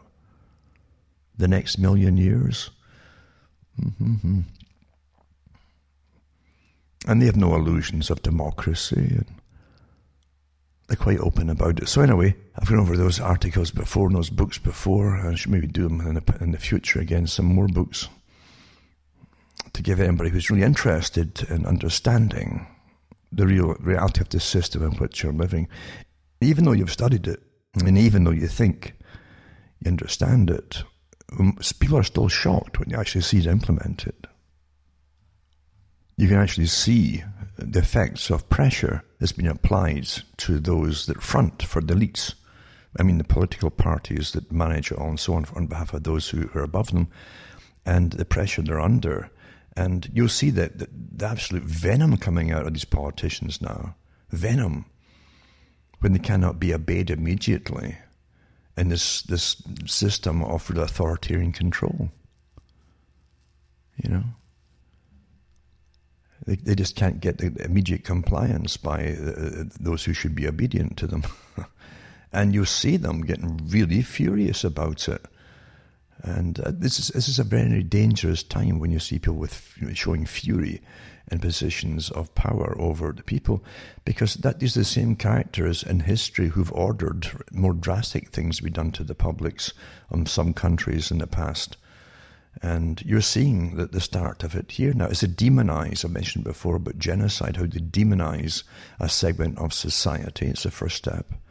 You make them subhuman in the eyes of everybody else. You keep repeating it, repetition. And then you cut the demonized group off from having the ability to convey their thoughts to anybody else through any other kind of media. It's now the internet, naturally. But in the past, I've used it with print or anything else. And so you isolate them, and then you get rid of them. That's what's happened. That's what happened in the Soviet system, as we know. That was the real opening salvo of a scientific system, supposedly scientific, to be used with a new form of controlling the public and directing the affairs of humans in a nation. And what a horror show that was. But you see the same faces then, resolute, working together, determined to get their way. And you're looking at murder. That's what you're looking at, potential murder, from the eyes of those people. There's no doubt about it. Look at the old photographs of Trotsky when he was in charge of the Red Army at one point. So you look at the massacres and slaughters they did. Oh. These guys weren't out to debate anything with anybody. They wanted immediate obedience and compliance, and even for those who often complied, they'd slaughter them just to show that, just to make a lesson out of them, for others to be terrified. It's a reign of terror. Dangerous when you see these things coming from government officials. I always say, when it walks like a duck and quacks like a duck, it's generally a duck. Forget the title. We're democratic or you're a republic. Forget the titles, folks, and look at what you're seeing. It's the same thing down through history. I'm using the US as an example. Every country was on board with the same agenda when 9/11 happened. How come that all the Western countries were on board with the same agenda, stripping all their people of rights and privacy rights and so on? That took pre-planning, understand? Just like the whole COVID exercise took massive pre-planning over years to get ready for all. And the right folk put in place at the right time before all happens. That's so telling as well. Otherwise, you have differences of opinion in those in authority across the world in the same equivalent positions. But you don't. They're all uniform. And getting back to sending a few bucks, remember, take notes of my official websites at cuttingthroughmatrix.com in case anyone goes down, and hopefully you can still get them in one of my other official sites. Now, this article here is from the New York Times, and it's interesting because we've already read official studies put out by virologists and epidemiologists talking about vaccine reactions at times, how it can cause massive autoimmune responses in the body, where the body starts creating part of the immune system will attack its own cells in certain parts of the body. I mean, rheumatoid arthritis is a classic example of that. And it's interesting, too, that since the vaccination started, you've already had people coming down with certain symptoms to do with autoimmune body actually attacking. With that one doctor, the obstetrician in the States, who, after getting the vaccine, but 2 weeks later, even before 2 weeks was up, He was admitted to hospital, got very, very sick, and his wife said that his platelet count when he was admitted was at 0 for blood clotting, and he eventually hemorrhaged to death and had a massive stroke that finished him off. But before that, he was perfectly healthy. So your own immune system can definitely... And by the way, anything negative about the vaccine is going to get hammered. Because remember, this is a war. Using full Emergency War Powers Act to go after anybody who says anything that's not been authorized by the establishment. And you can't mention... really, that vaccines cause any problem. According to all the authorities, they're perfectly safe, even though they admit you in a phase 3 trial when you get it, because they didn't do a phase 3 trial on animals, etc. But so they just know in advance with crystal balls that it's perfectly safe, you see. And anything that counters that, like folk dying, got nothing to do with the vaccine. It's all coincidence. That's what they're telling us in article after article.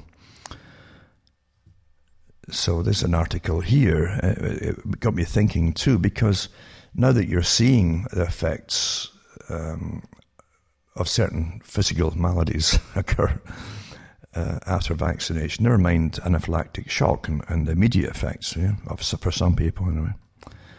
You're getting the other ones with massive temperature rises and so on, that go on for weeks and can end up really badly. That they're trying to say now that this is because of the COVID, these symptoms. This is from the New York Times. The coronavirus can warp the body's defenses in many ways, disarming the body's early warning systems, for example, causing immune cells to misfire.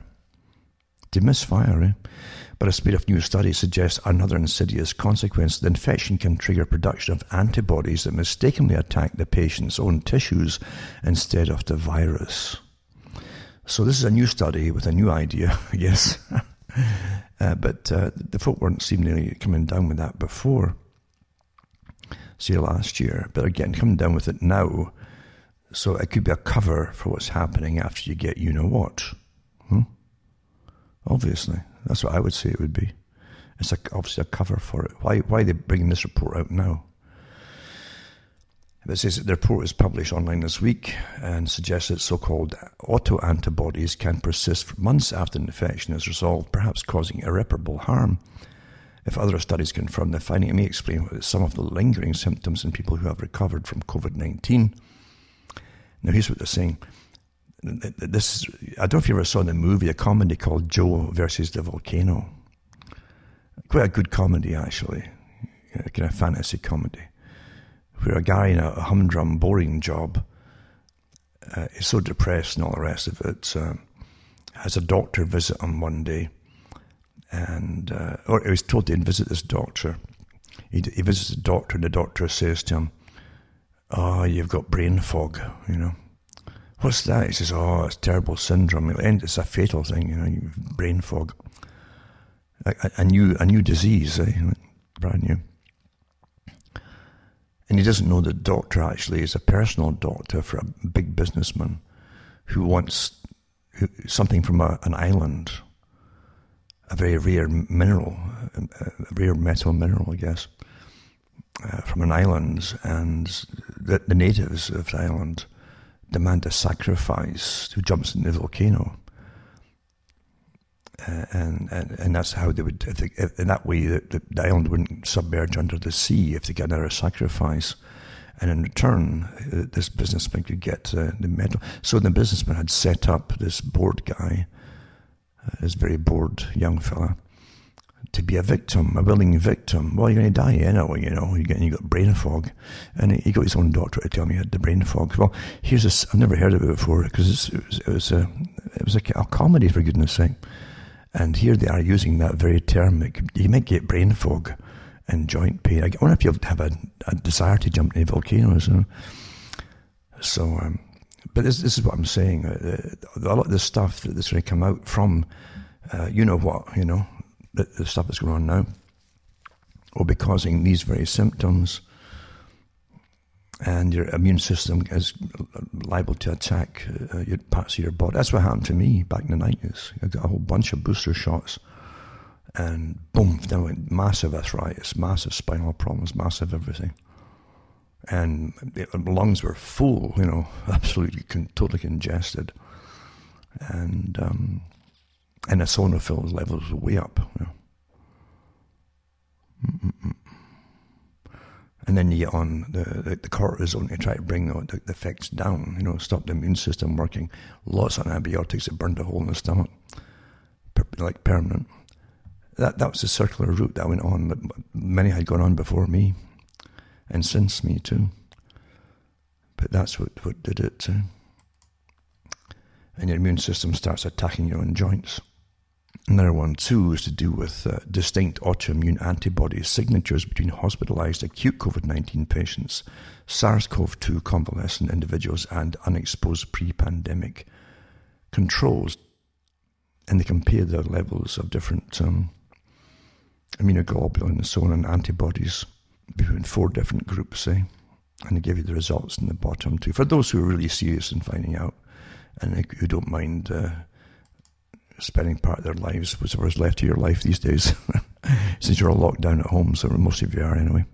Then you get lots of articles too, like 19-year-old hospitalized in ICU days after receiving second Pfizer vaccine. Still not being confirmed with certainty that the inflammation was developed as a side effect. Of course, you have to say that, of course.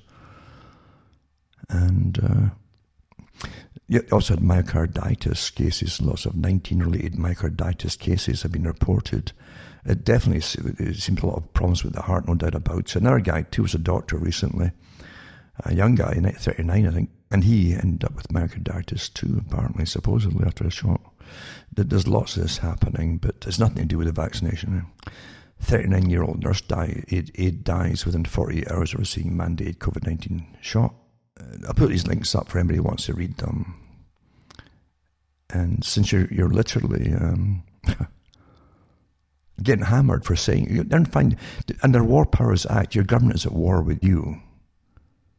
And any opinion is counter to their mandates. So thinking you got truth or fact doesn't matter at all to the government agencies now. And remember too, in their pandemic exercises, as they went through the different levels and stages of the exercises, they said that eventually they'll go after folk who just won't stop speaking out about it. And they really mean it, folks. This is a script you're living through, like a wartime script, all planned in their exercises, and bingo, you're living through it now. And just like some dystopic movie, you're actually in it. And you're watching them go after people now for not just having opinions, they're going after professionals. And shortly they'll be getting locked up quickly, not just people coming in from airports, getting grabbed and taken off by private security companies like G-Force that the government's employing. But you'll get extraordinary rendition, just like they did with terrorists, of course. They'll classify as a terrorist, enemy of the state. Dangerous times indeed. And don't think you'll ever, once rights have gone, you never get them back, folks. That happened from 9/11 onwards. All the rights that you've lost and lost and lost. You never get them back. It doesn't happen. It's like income tax. In Britain, it was a temporary war tax. I think in the US they called it the victory tax. Once you start, you never go back to normal. It's the same with any rights you fought for. They take it away instantly, but they never get back to you again. Yet, you had to fight to get them in the first place. Another one, too, is to do with outbreaks. And this is the Sun newspaper in Britain. 9 care home residents dead and 69 infected in mass COVID outbreaks 6 days after getting the vaccine. Well, they're finding this after the vaccine. They remember it's supposed to create the spikes, or the protein spikes in your own cells. So lots of folk are testing positive after they get the shots. I'll put this one up too. And 7 Spanish care home after getting the Pfizer COVID jab, as all residents test positive for the virus. The second dose is still to come. Congressman tests positive for COVID-19 after receiving second dose of vaccine in the States. Interesting too, because I've got articles here where it says, oh, people have been immune from COVID after getting the first shot. It's all public relations exercises by PR companies, remember? So Congressman Stephen Lynch, Democrat from Massachusetts, tested positive COVID-19 Friday after receiving the second dose of the Pfizer vaccine earlier this month. Lynch is one of several members of Congress who have tested positive for the virus in recent weeks. He says, I'm fortunate to currently be asymptomatic and I have immediately begun to self-quarantine. So he's self-quarantining after getting the shots. Shots can be dangerous to older folk, eh? And yet the chances of getting ill with the COVID are very rare. Debunked, says, this is, here's what they do, but they're debunking any other opinion. It says, no, a Wexford doctor's death was not related to the COVID-19 vaccine. And a number of posts on Facebook have said that Dr.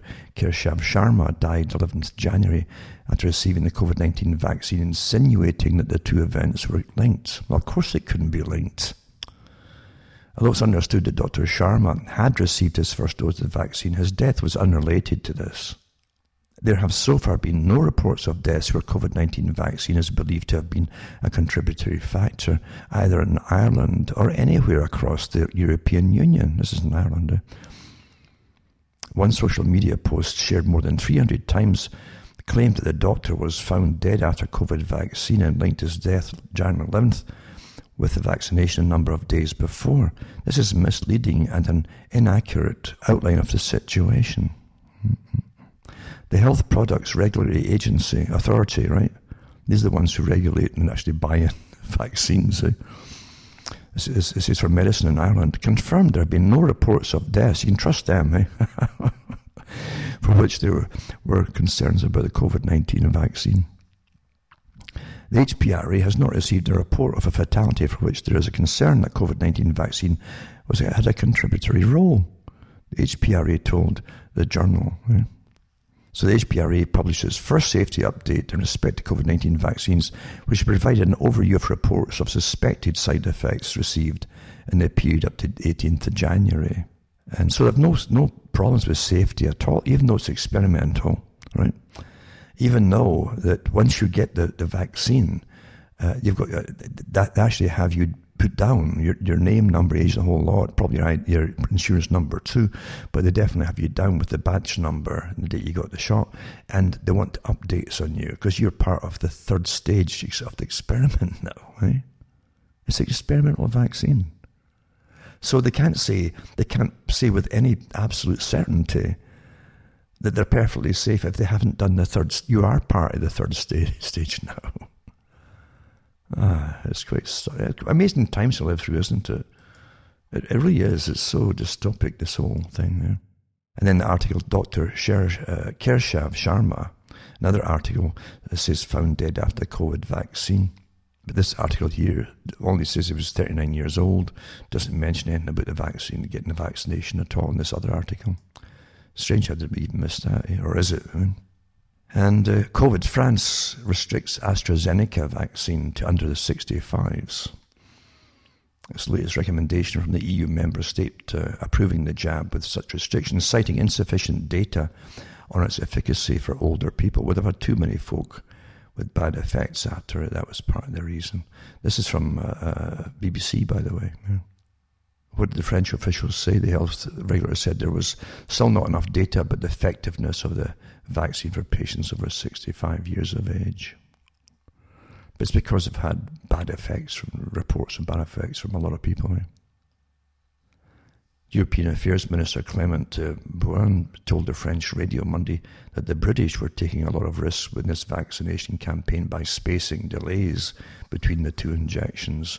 Some of them, remember, were saying just to use one, get more, get one out, that's better than nothing. And then they were saying they should mix different makes together. Remember that a week or two ago?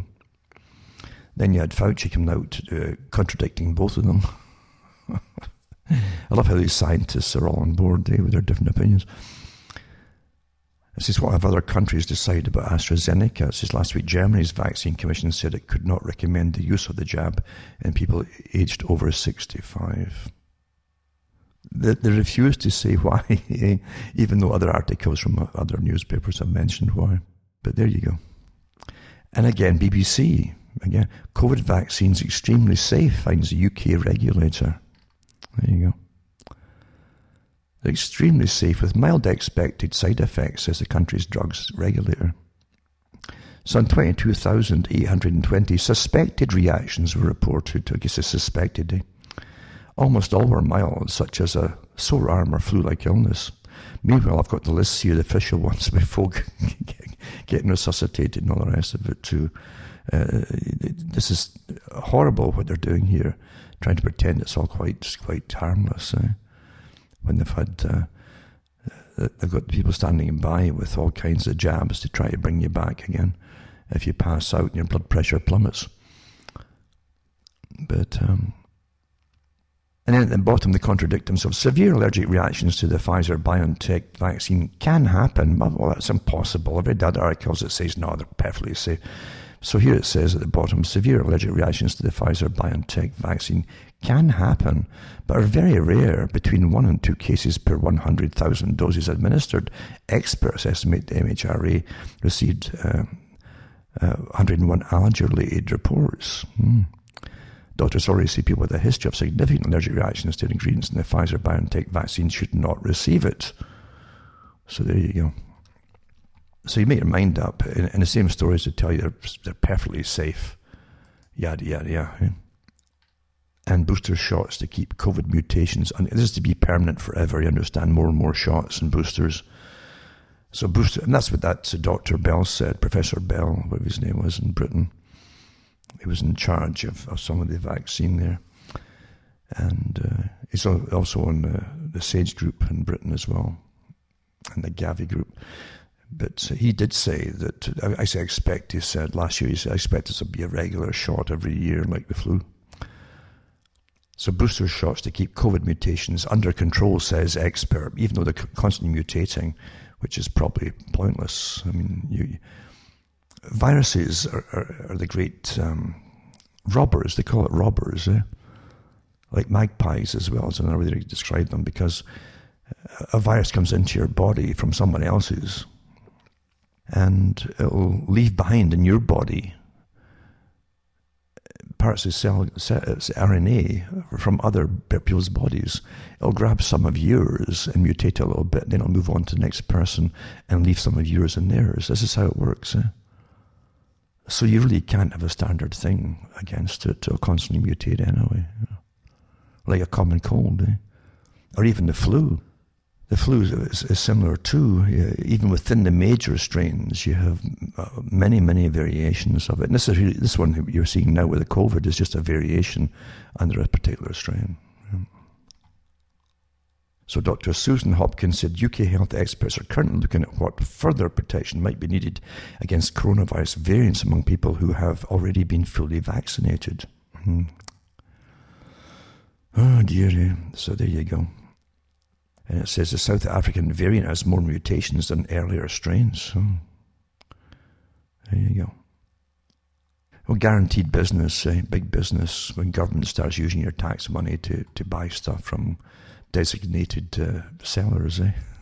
Great business. How many businesses can guarantee sales every year by the government mandating? If you make spades or shovels or hammers and chisels, and they could mandate you must buy theirs. Government mandates it. You can't fail then, can you? Door-to-door tests rolled out in Bristol, England and Liverpool as new mutations are detected, Hancock says. Oh, there you go. So, so they're giving numbers, not the mutations and all that. So they found 32 cases of the original strain bearing the E4A4K mutation. It comes as door-to-door tests started in 8 postcodes today after 11 cases of the South variant were found in people with no travel links to the country. I guess it's spontaneous. So anyway, when they tried that last year, door-to-door, and folk told them all to get lost. But they wanted to draw blood, by the way. It wasn't just nasal swab. They wanted to draw blood and all the rest of it. Oh, come on, this is intrusive stuff. And COVID-19 news, keep indoors and use stockpiled food to stop mutant coronavirus spread, postcodes are told. So that's Mr. Hancock again. He warned the residents of numerous UK postcodes that they shouldn't even be going to the shop to get food. I guess you starve to death then, eh?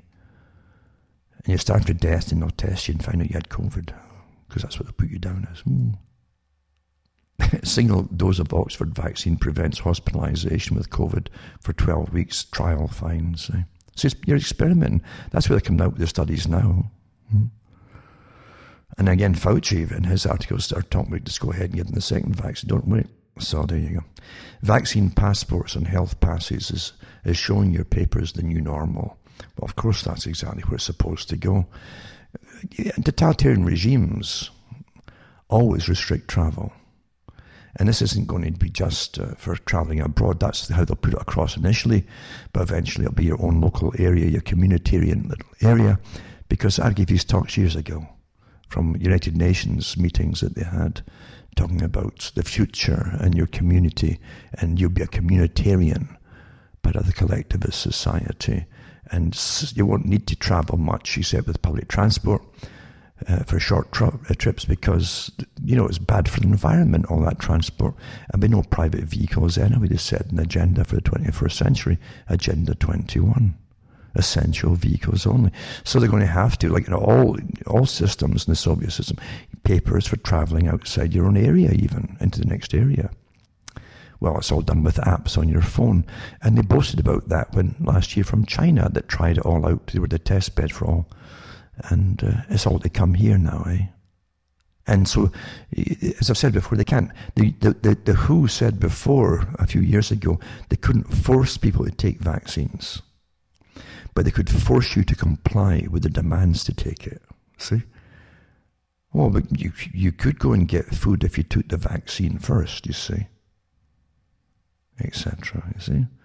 It'd be so easy, much easier if you just took the vaccine. You wouldn't have to have folk deliver it to your home and stuff, the food, no. Yada, yada. You might be able to go and meet people, maybe. You can't promise you will be if you take it, because they can't tell you.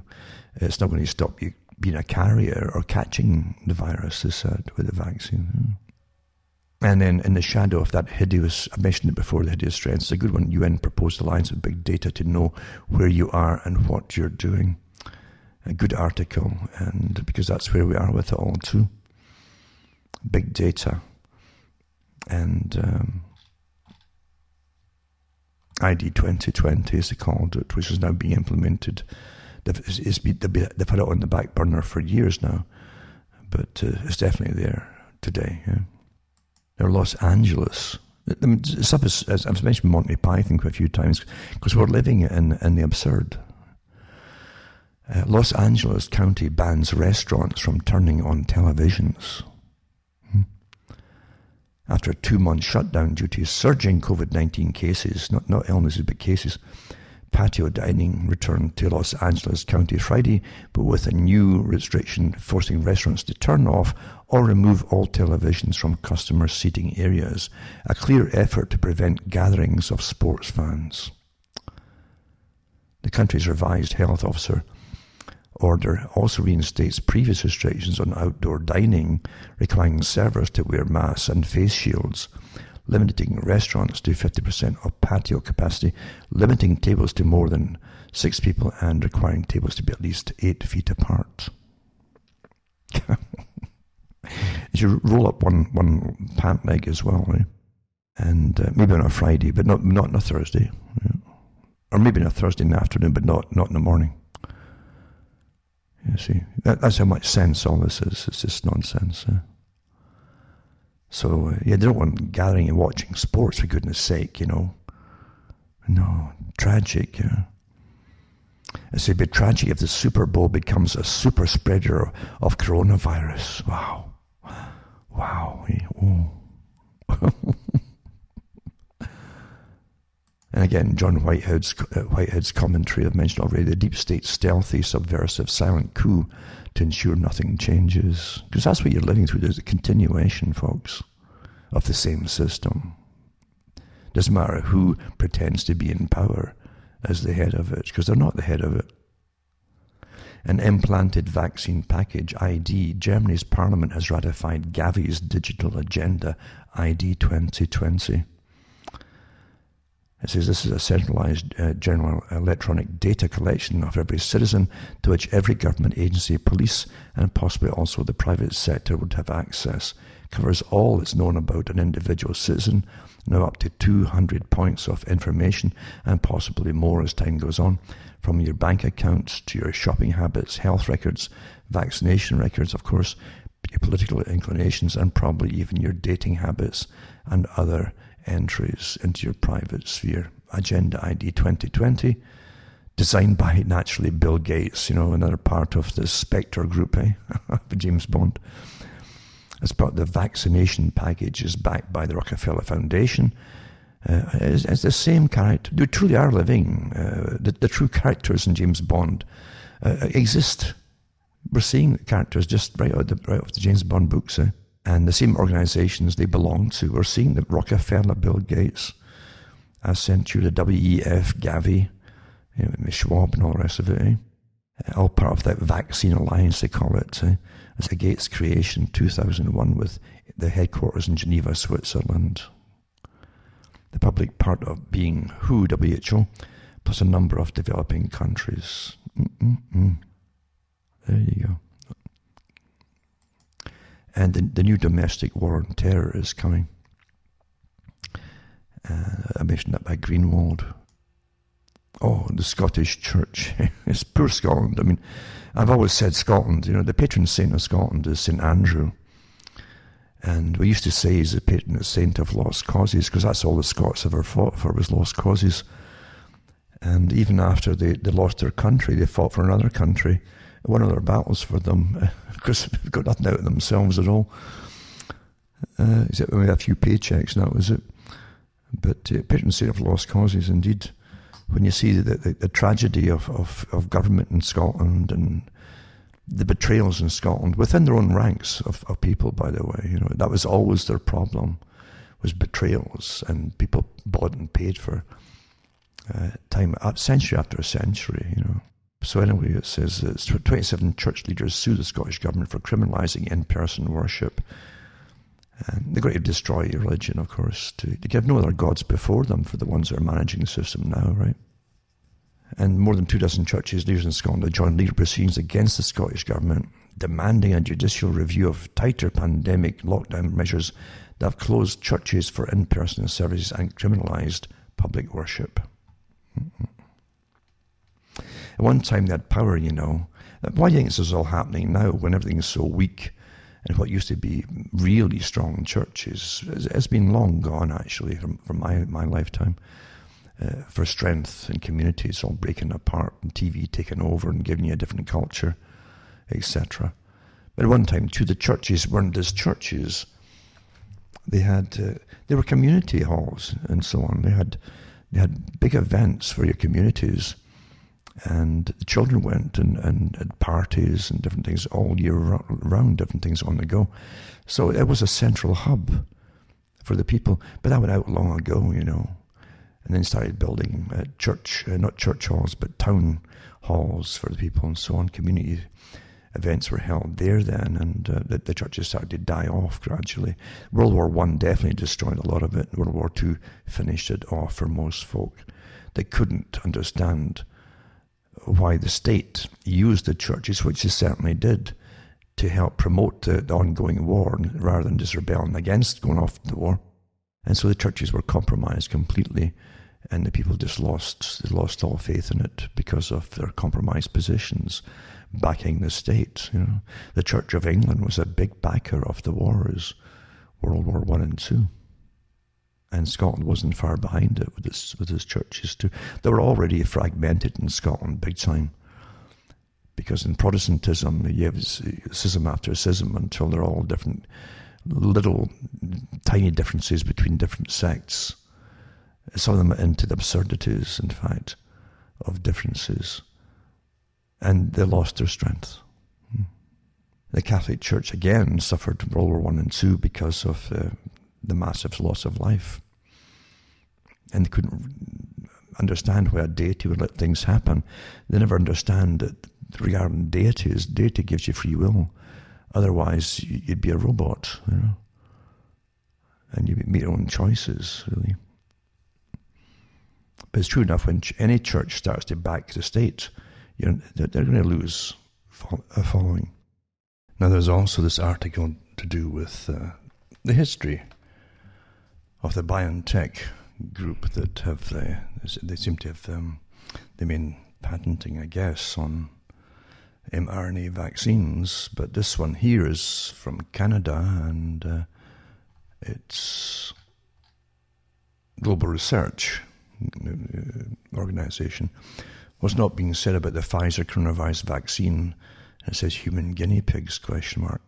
And it was published in December, but it says Bill Gates is actively financing and promoting new untested vaccines supposed to keep us at least somewhat safe from a ghastly death from the novel coronavirus and supposedly allow us to resume somewhat normal lives. Well, that no one said we can go back to normal. In fact, Fauci was adamant last year about that would never go back to normal. It's a big agenda, and regardless of COVID's kind of like the front row. But it says here, the financial world went ballistic and so on when pharma giant Pfizer and its German partner BioNTech announced in a company press release that it had developed a vaccine for COVID-19 that was 90% effective. The controversial US head of NIAID, Tony Fauci, rushed to greet the news, and the EU announced it had purchased 300 million doses of the costly new vaccine.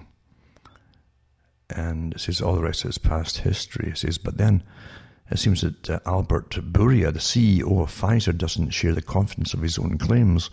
On the day of his company has issued its press release on the vaccine trials, he sold 62% of the stock in Pfizer, making millions profit in the deal. And he made the sell order in a special option in August, so it would not appear as insider trading. It goes into some of the history of the drugs and the corporations.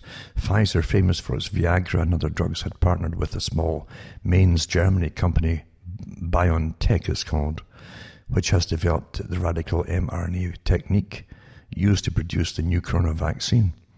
BioNTech was only founded in 2008.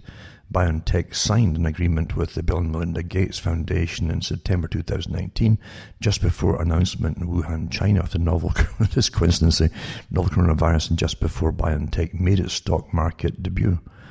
The agreement involved cooperation on developing new mRNA techniques to treat cancer and HIV.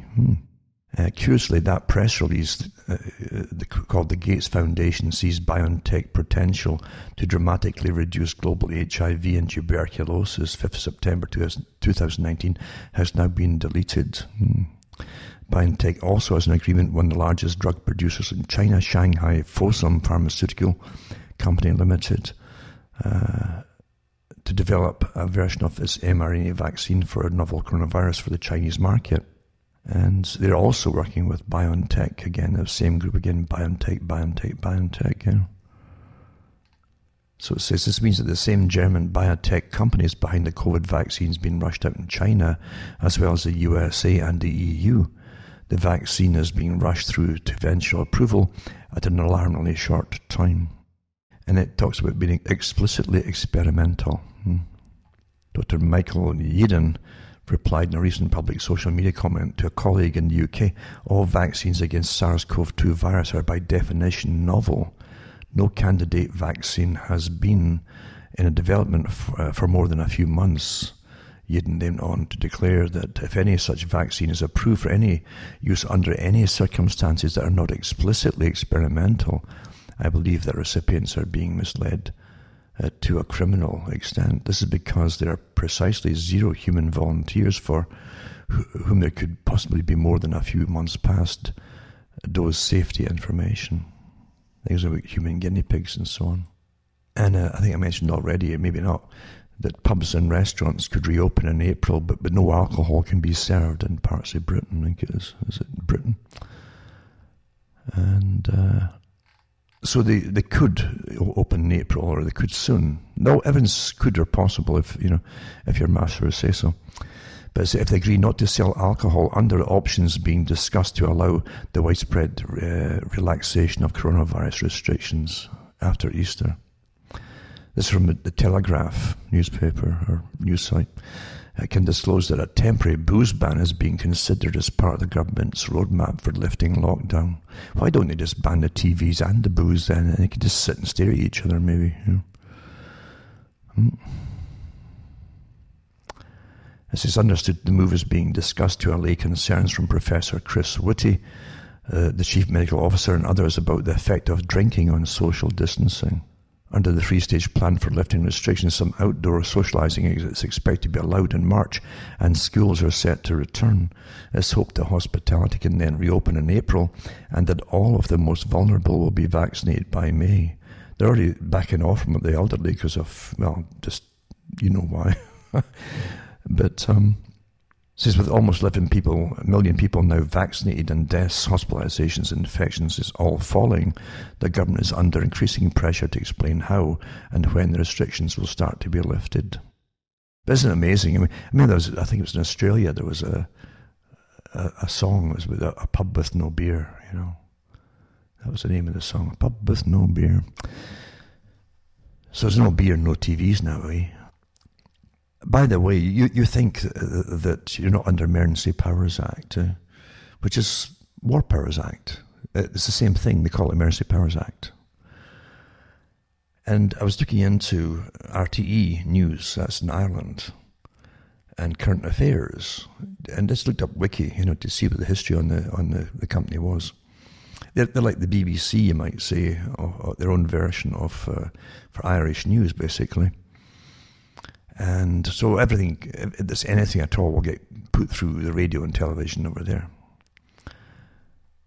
So it's a national news service provided by Irish Public Broadcaster Ireland. Its services include local, national, European, international news and so on.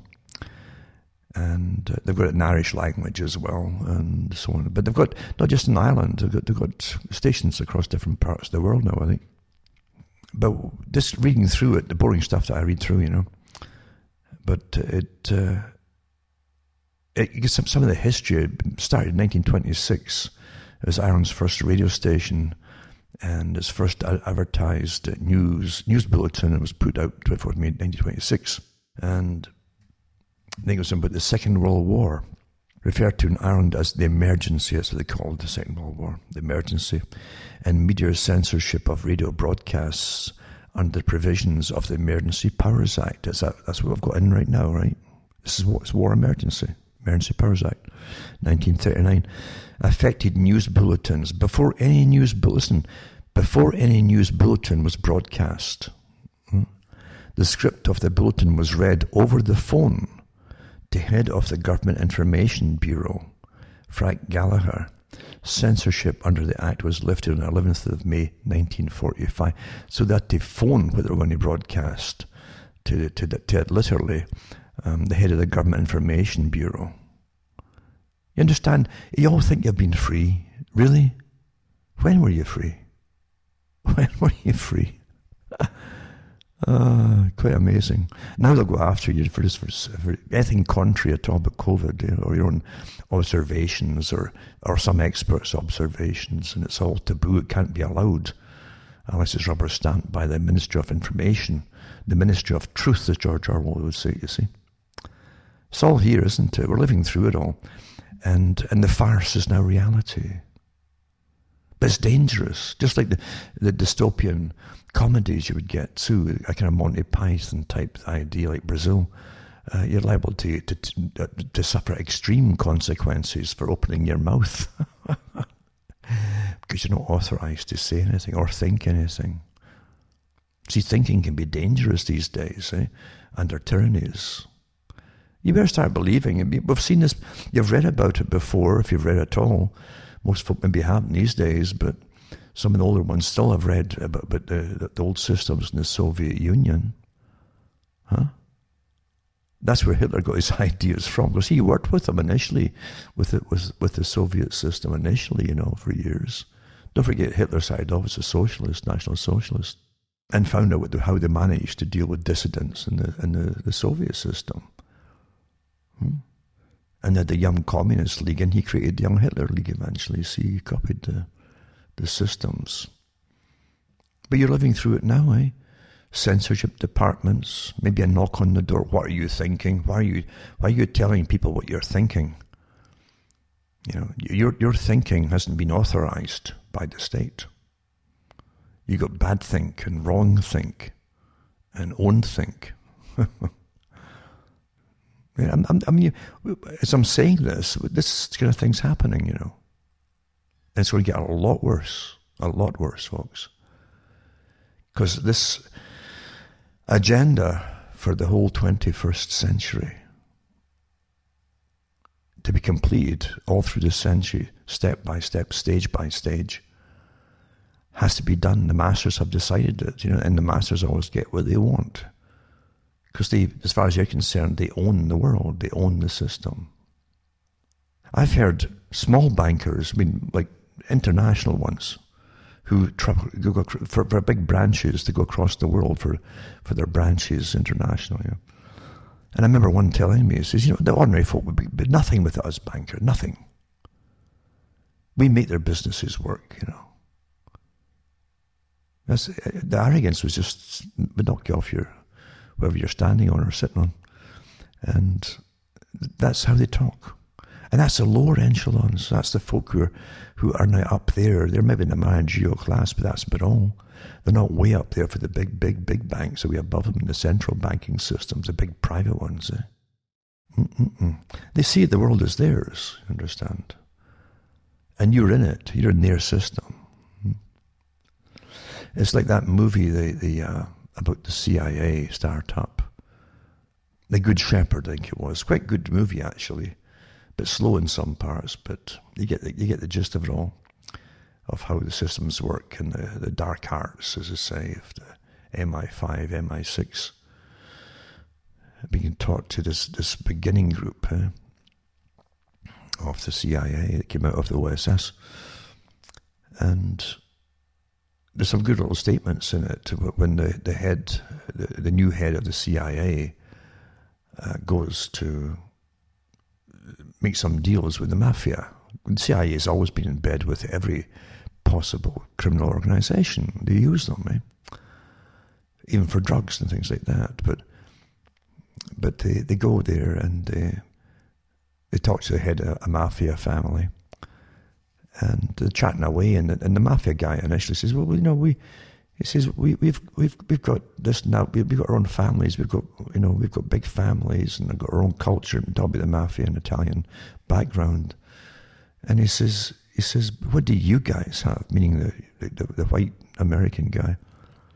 And the American guy says, "Well, we are the country." I'm kind of paraphrasing. We are the country. He says, "We run everything." He says, "We own everything."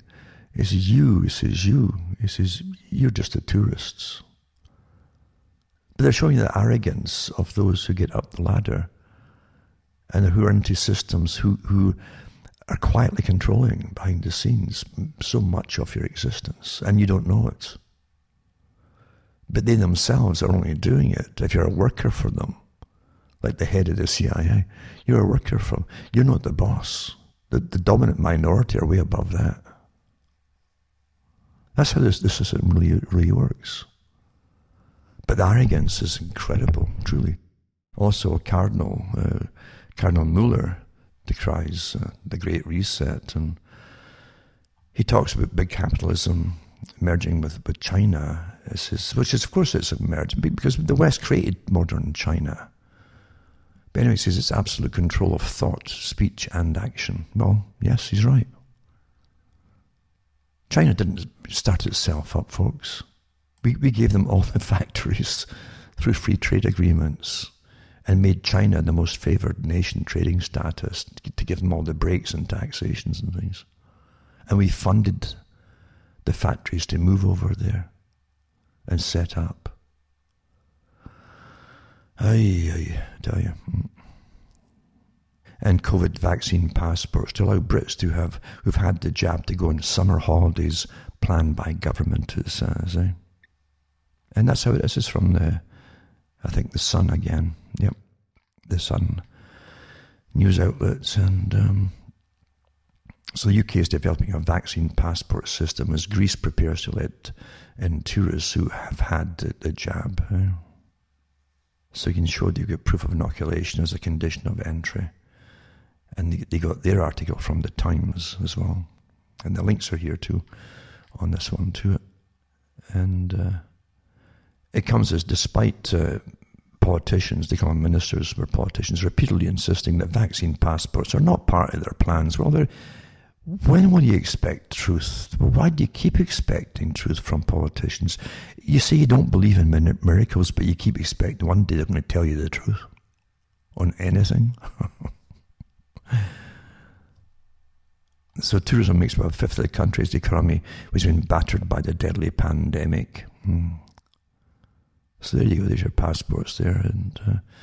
And to get anywhere at all, and eventually you'll be inside your own country. You know that too, don't you? Because I read articles years ago from the WHO of their wonderful plans, and if they could only get them to pass, that you would need passports inside your own country to even go into grocery stores eventually. We don't force you to take jabs. We just coerce you into making it impossible for you to live without them. You see, that's how they really do it, isn't it? Don't you get fed up being treated like a child your entire life?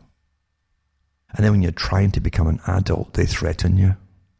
And then you go and vote for them. What's wrong with you? So that's the system we're living in, or existing in, folks. And it's not going to get better. It'll get a lot worse. Because the World Economic Forum has told us that everything is riding on this agenda. They had tried to get it all through with the climate change. Oh, you're killing off the planet. You're the enemy of nature. You're the enemy of the world. Oh my goodness, the Club of Rome. Eh? So man is the enemy. And because of droughts and famines and so on, it says that would fit the bill, that man is the enemy. And so by using that as an excuse, they'd regulate you into the poorhouse, basically.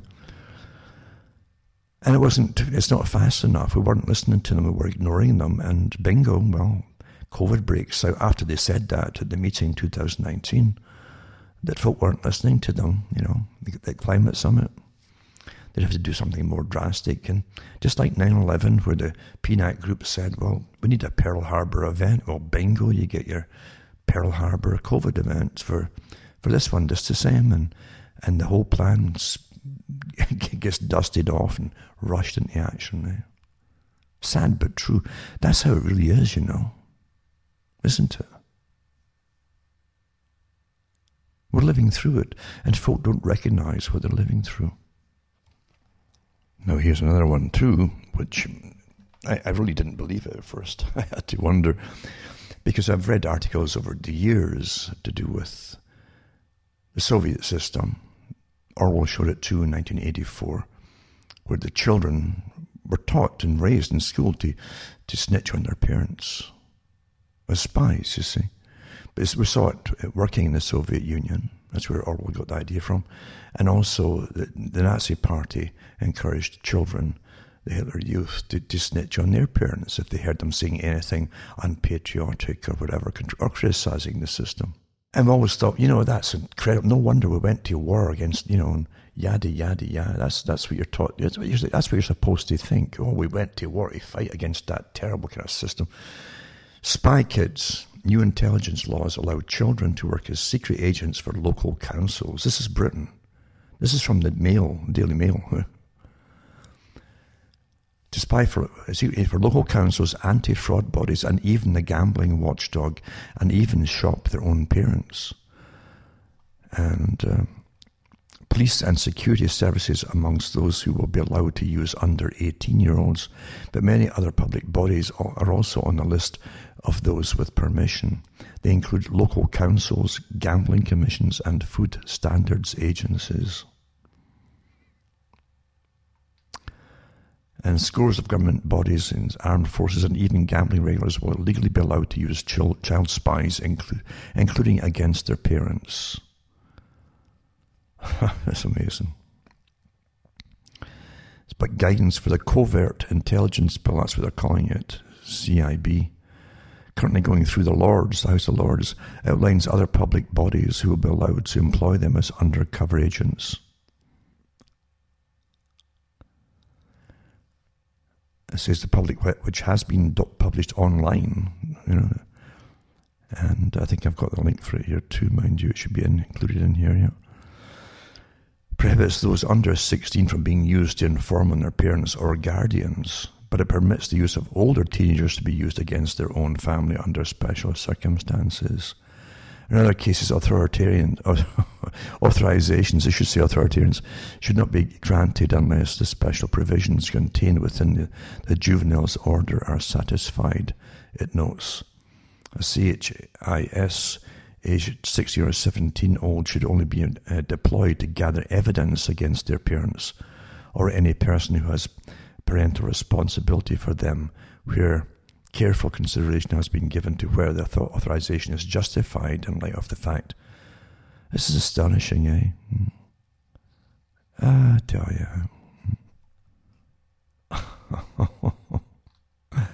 And so immediately they changed this is how the psychology is used, eh? So Anne Longfield, the children's commissioner, so you get commissioner for children, called for the use of child spies to be banned, she says. They've been using child spies for years in Britain, by the way, for other reasons, even getting them to go into stores and ask for smokes and things. Then they charge the shopkeepers, and they've done documentaries on it over the years. And some make their living. Some of these children make a living on that. That's how they get their cash going in. Anyway, she says, I remain to be convinced, she says, that there's ever an appropriate situation in which a child should be used as a CHIS, she told the Telegraph.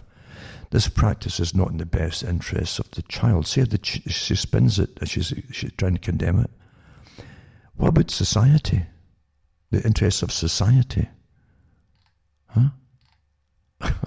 As well as police, MI5, MI6, London headquarters pictures, and the National Crime Agency, the list of agencies including the Gambling Commission, county and district councils, the Environment Agency, and the Food Standards Agency, right? They can all use it as well. It's passing through Parliament right now. We're going through it now. There's folk are complaining about it. And also they've got... There's another one too, is a legislation which aims to protect undercover operatives from prosecution if they're forced to break the law on operations. So anyway, that's the system we're living through, isn't it? And under any other times, in any other time in history, would say for what it is tyranny. And these are dystopian governments, obviously, dystopian times. And authoritarian systems, which are not democratic by any means at all, being rushed through all these different kind of laws and ridiculous agendas, which at any other time in any other country would have been massively condemned. And yet their own countries are using them internally. So they'll set up stings to set up their own parents or neighbouring parents, for instance, neighbouring folks. What do you think of so-and-so? Oh, well, I think so-and-so will not get reported. That's it. This is complete tyranny, folks. And you vote for these governments. I can't believe. What's wrong with you? What's wrong with you? And they never learn from history, do they? Folks never learn, That's what I'm saying. Never fight across the seas for something. Never do that. Never, ever do that. They used to say that the only thing to fight for is a little bit of dirt you sit on. That's about the only part you have some control over, at least to grow your own vegetables and support yourself. But don't go over and fight in other nations for vague whatever, or the evil empire, or the evil Satan, or whatever they want to call the latest target. Because you're being used for a system that has that will turn around and do what they're doing to you now. What's wrong with you? Wake up and wisen up, because you don't get many chances, retakes on this. You get the one chance at everything, really, generally. And you have to make decisions as you go along. But can't you see what you're living through and how bad it's going? This is just the start of this. Look at Mr. Schwab and his great agenda here for the the Great Reset, making things better and new and all the rest of it, bringing back better. This is the complete sustainability agenda, post-consumerism, folks. They've had it with you buying things, and keeping yourselves happy by buying things, even though they made sure that all you could buy was junk that wasn't made to last at all. That's why you had to keep buying stuff. But it's always your fault, not theirs. Oh no. Psychopaths will always make excuses to project onto you what they're doing themselves. It must always be your fault for what they want to do. Because whatever they want to do is going to be pretty nasty for you. There's no doubt at all about that. And to shut down the world's economies, where they say that if you get COVID, you got 0.04 of 1% chance of becoming ill with it or sick or dying. And now you'll notice too, they already have lots of good treatments in the hospitals, good antivirals and so on. So even the folk that were dying before last year because they were ramming those stupid ventilators down their tracheas, they're not doing it so much now, and folk are recovering much better. But literally 99% of the people don't even know they've had it and don't have symptoms pretty well.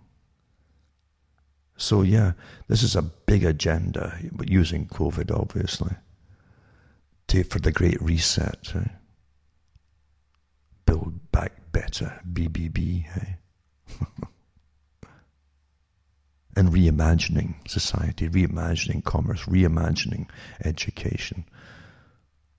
All from the same head of the Hydra, you might say, the main head of the whole Hydra, the capstone itself. When they all parrot the same things, it's all coming from a central command. And once again, you're going to have to come through and have there's a few people who are committed to help each other out. It's because times are going to get bad, really bad. And you have to have each other to help you out with basic necessities and things that must be done occasionally here and there. Basic help. During terrible times. Because government is not going to make you happy, believe you me. They're not there to make you happy, no matter what they say, or to help you in bad times. People now are terrified of the governments. I think it was Jefferson talks about the systems. And he mentioned that when government was afraid of its people, you had some security and safety. But when the people were afraid of their governments, the system would fall apart eventually, or have to be made to do something because you're under a tyranny, you see. When older folk especially are terrified to even go, like happened in Canada a couple of months ago or whatever it was, with a couple, the woman had a problem and she had to get medication for it, she had a prescription, went to the pharmacy and the cops basically arrested them. And she said they'd sat and pondered going out at all. She couldn't wear a mask, it was part of her problem. That she was getting the prescription for it, didn't matter, you see. But she said that she and her husband were worried about having to leave home because of what might happen to them by the police. And it did happen to them. So people are living in fear of their own governmental agencies. That shouldn't be, folks. These are the things we used to accuse tyrannies of. Tyrannies that were always across the sea somewhere. Now they're all here. And you can't go on for long like that. Because tyrannies don't stop being ruthless, to get worse, unfortunately, as time goes on. Because psychopaths start to get used to very quickly you obeying them, and then they become very impatient when they have to use more persuasion to get you to go along. And then they stop persuading you and just order you, like Fauci. What a system, eh? What a system. But the whole system is geared towards massive change. And when Quigley's talked about war, more done in 5 years of war, he's talking about massive changes. social changes. That's what you're in right now, using a war type scenario. The Great Reset isn't just finances, it's an entire structure of society and living, right down to the personal life, or if you should even exist in the first place. I remember giving the talks where I said that eventually you won't get born unless they need you for something. That's where they want to take it down the road, you know. You have to have a purpose to serve them, the great state. Yeah? So help each other out. Don't forget that. And try to patch up any differences you have with a few folk you may have fallen out with even, because these are tough times and you have to put things behind you. And don't start yelling to families and falling out with families about this. You'll need the families if you have families at all. And you will definitely need each other, believe you me. So remember, send a few bucks my way, cuttingthroughthematrix.com, list all my official sites, and send a few bucks, PayPal, cash, or personal check will do fine as well. And as I said, hopefully shortly I'll be able to get and post a few books off and get that done. So have patience, because the whole world's being forced into this right now. So you got to have a bit of patience all around. And don't fall out with each other, right? So from myself, Alan Watt from Ontario, Canada, it's good night. May your God or your gods go with you.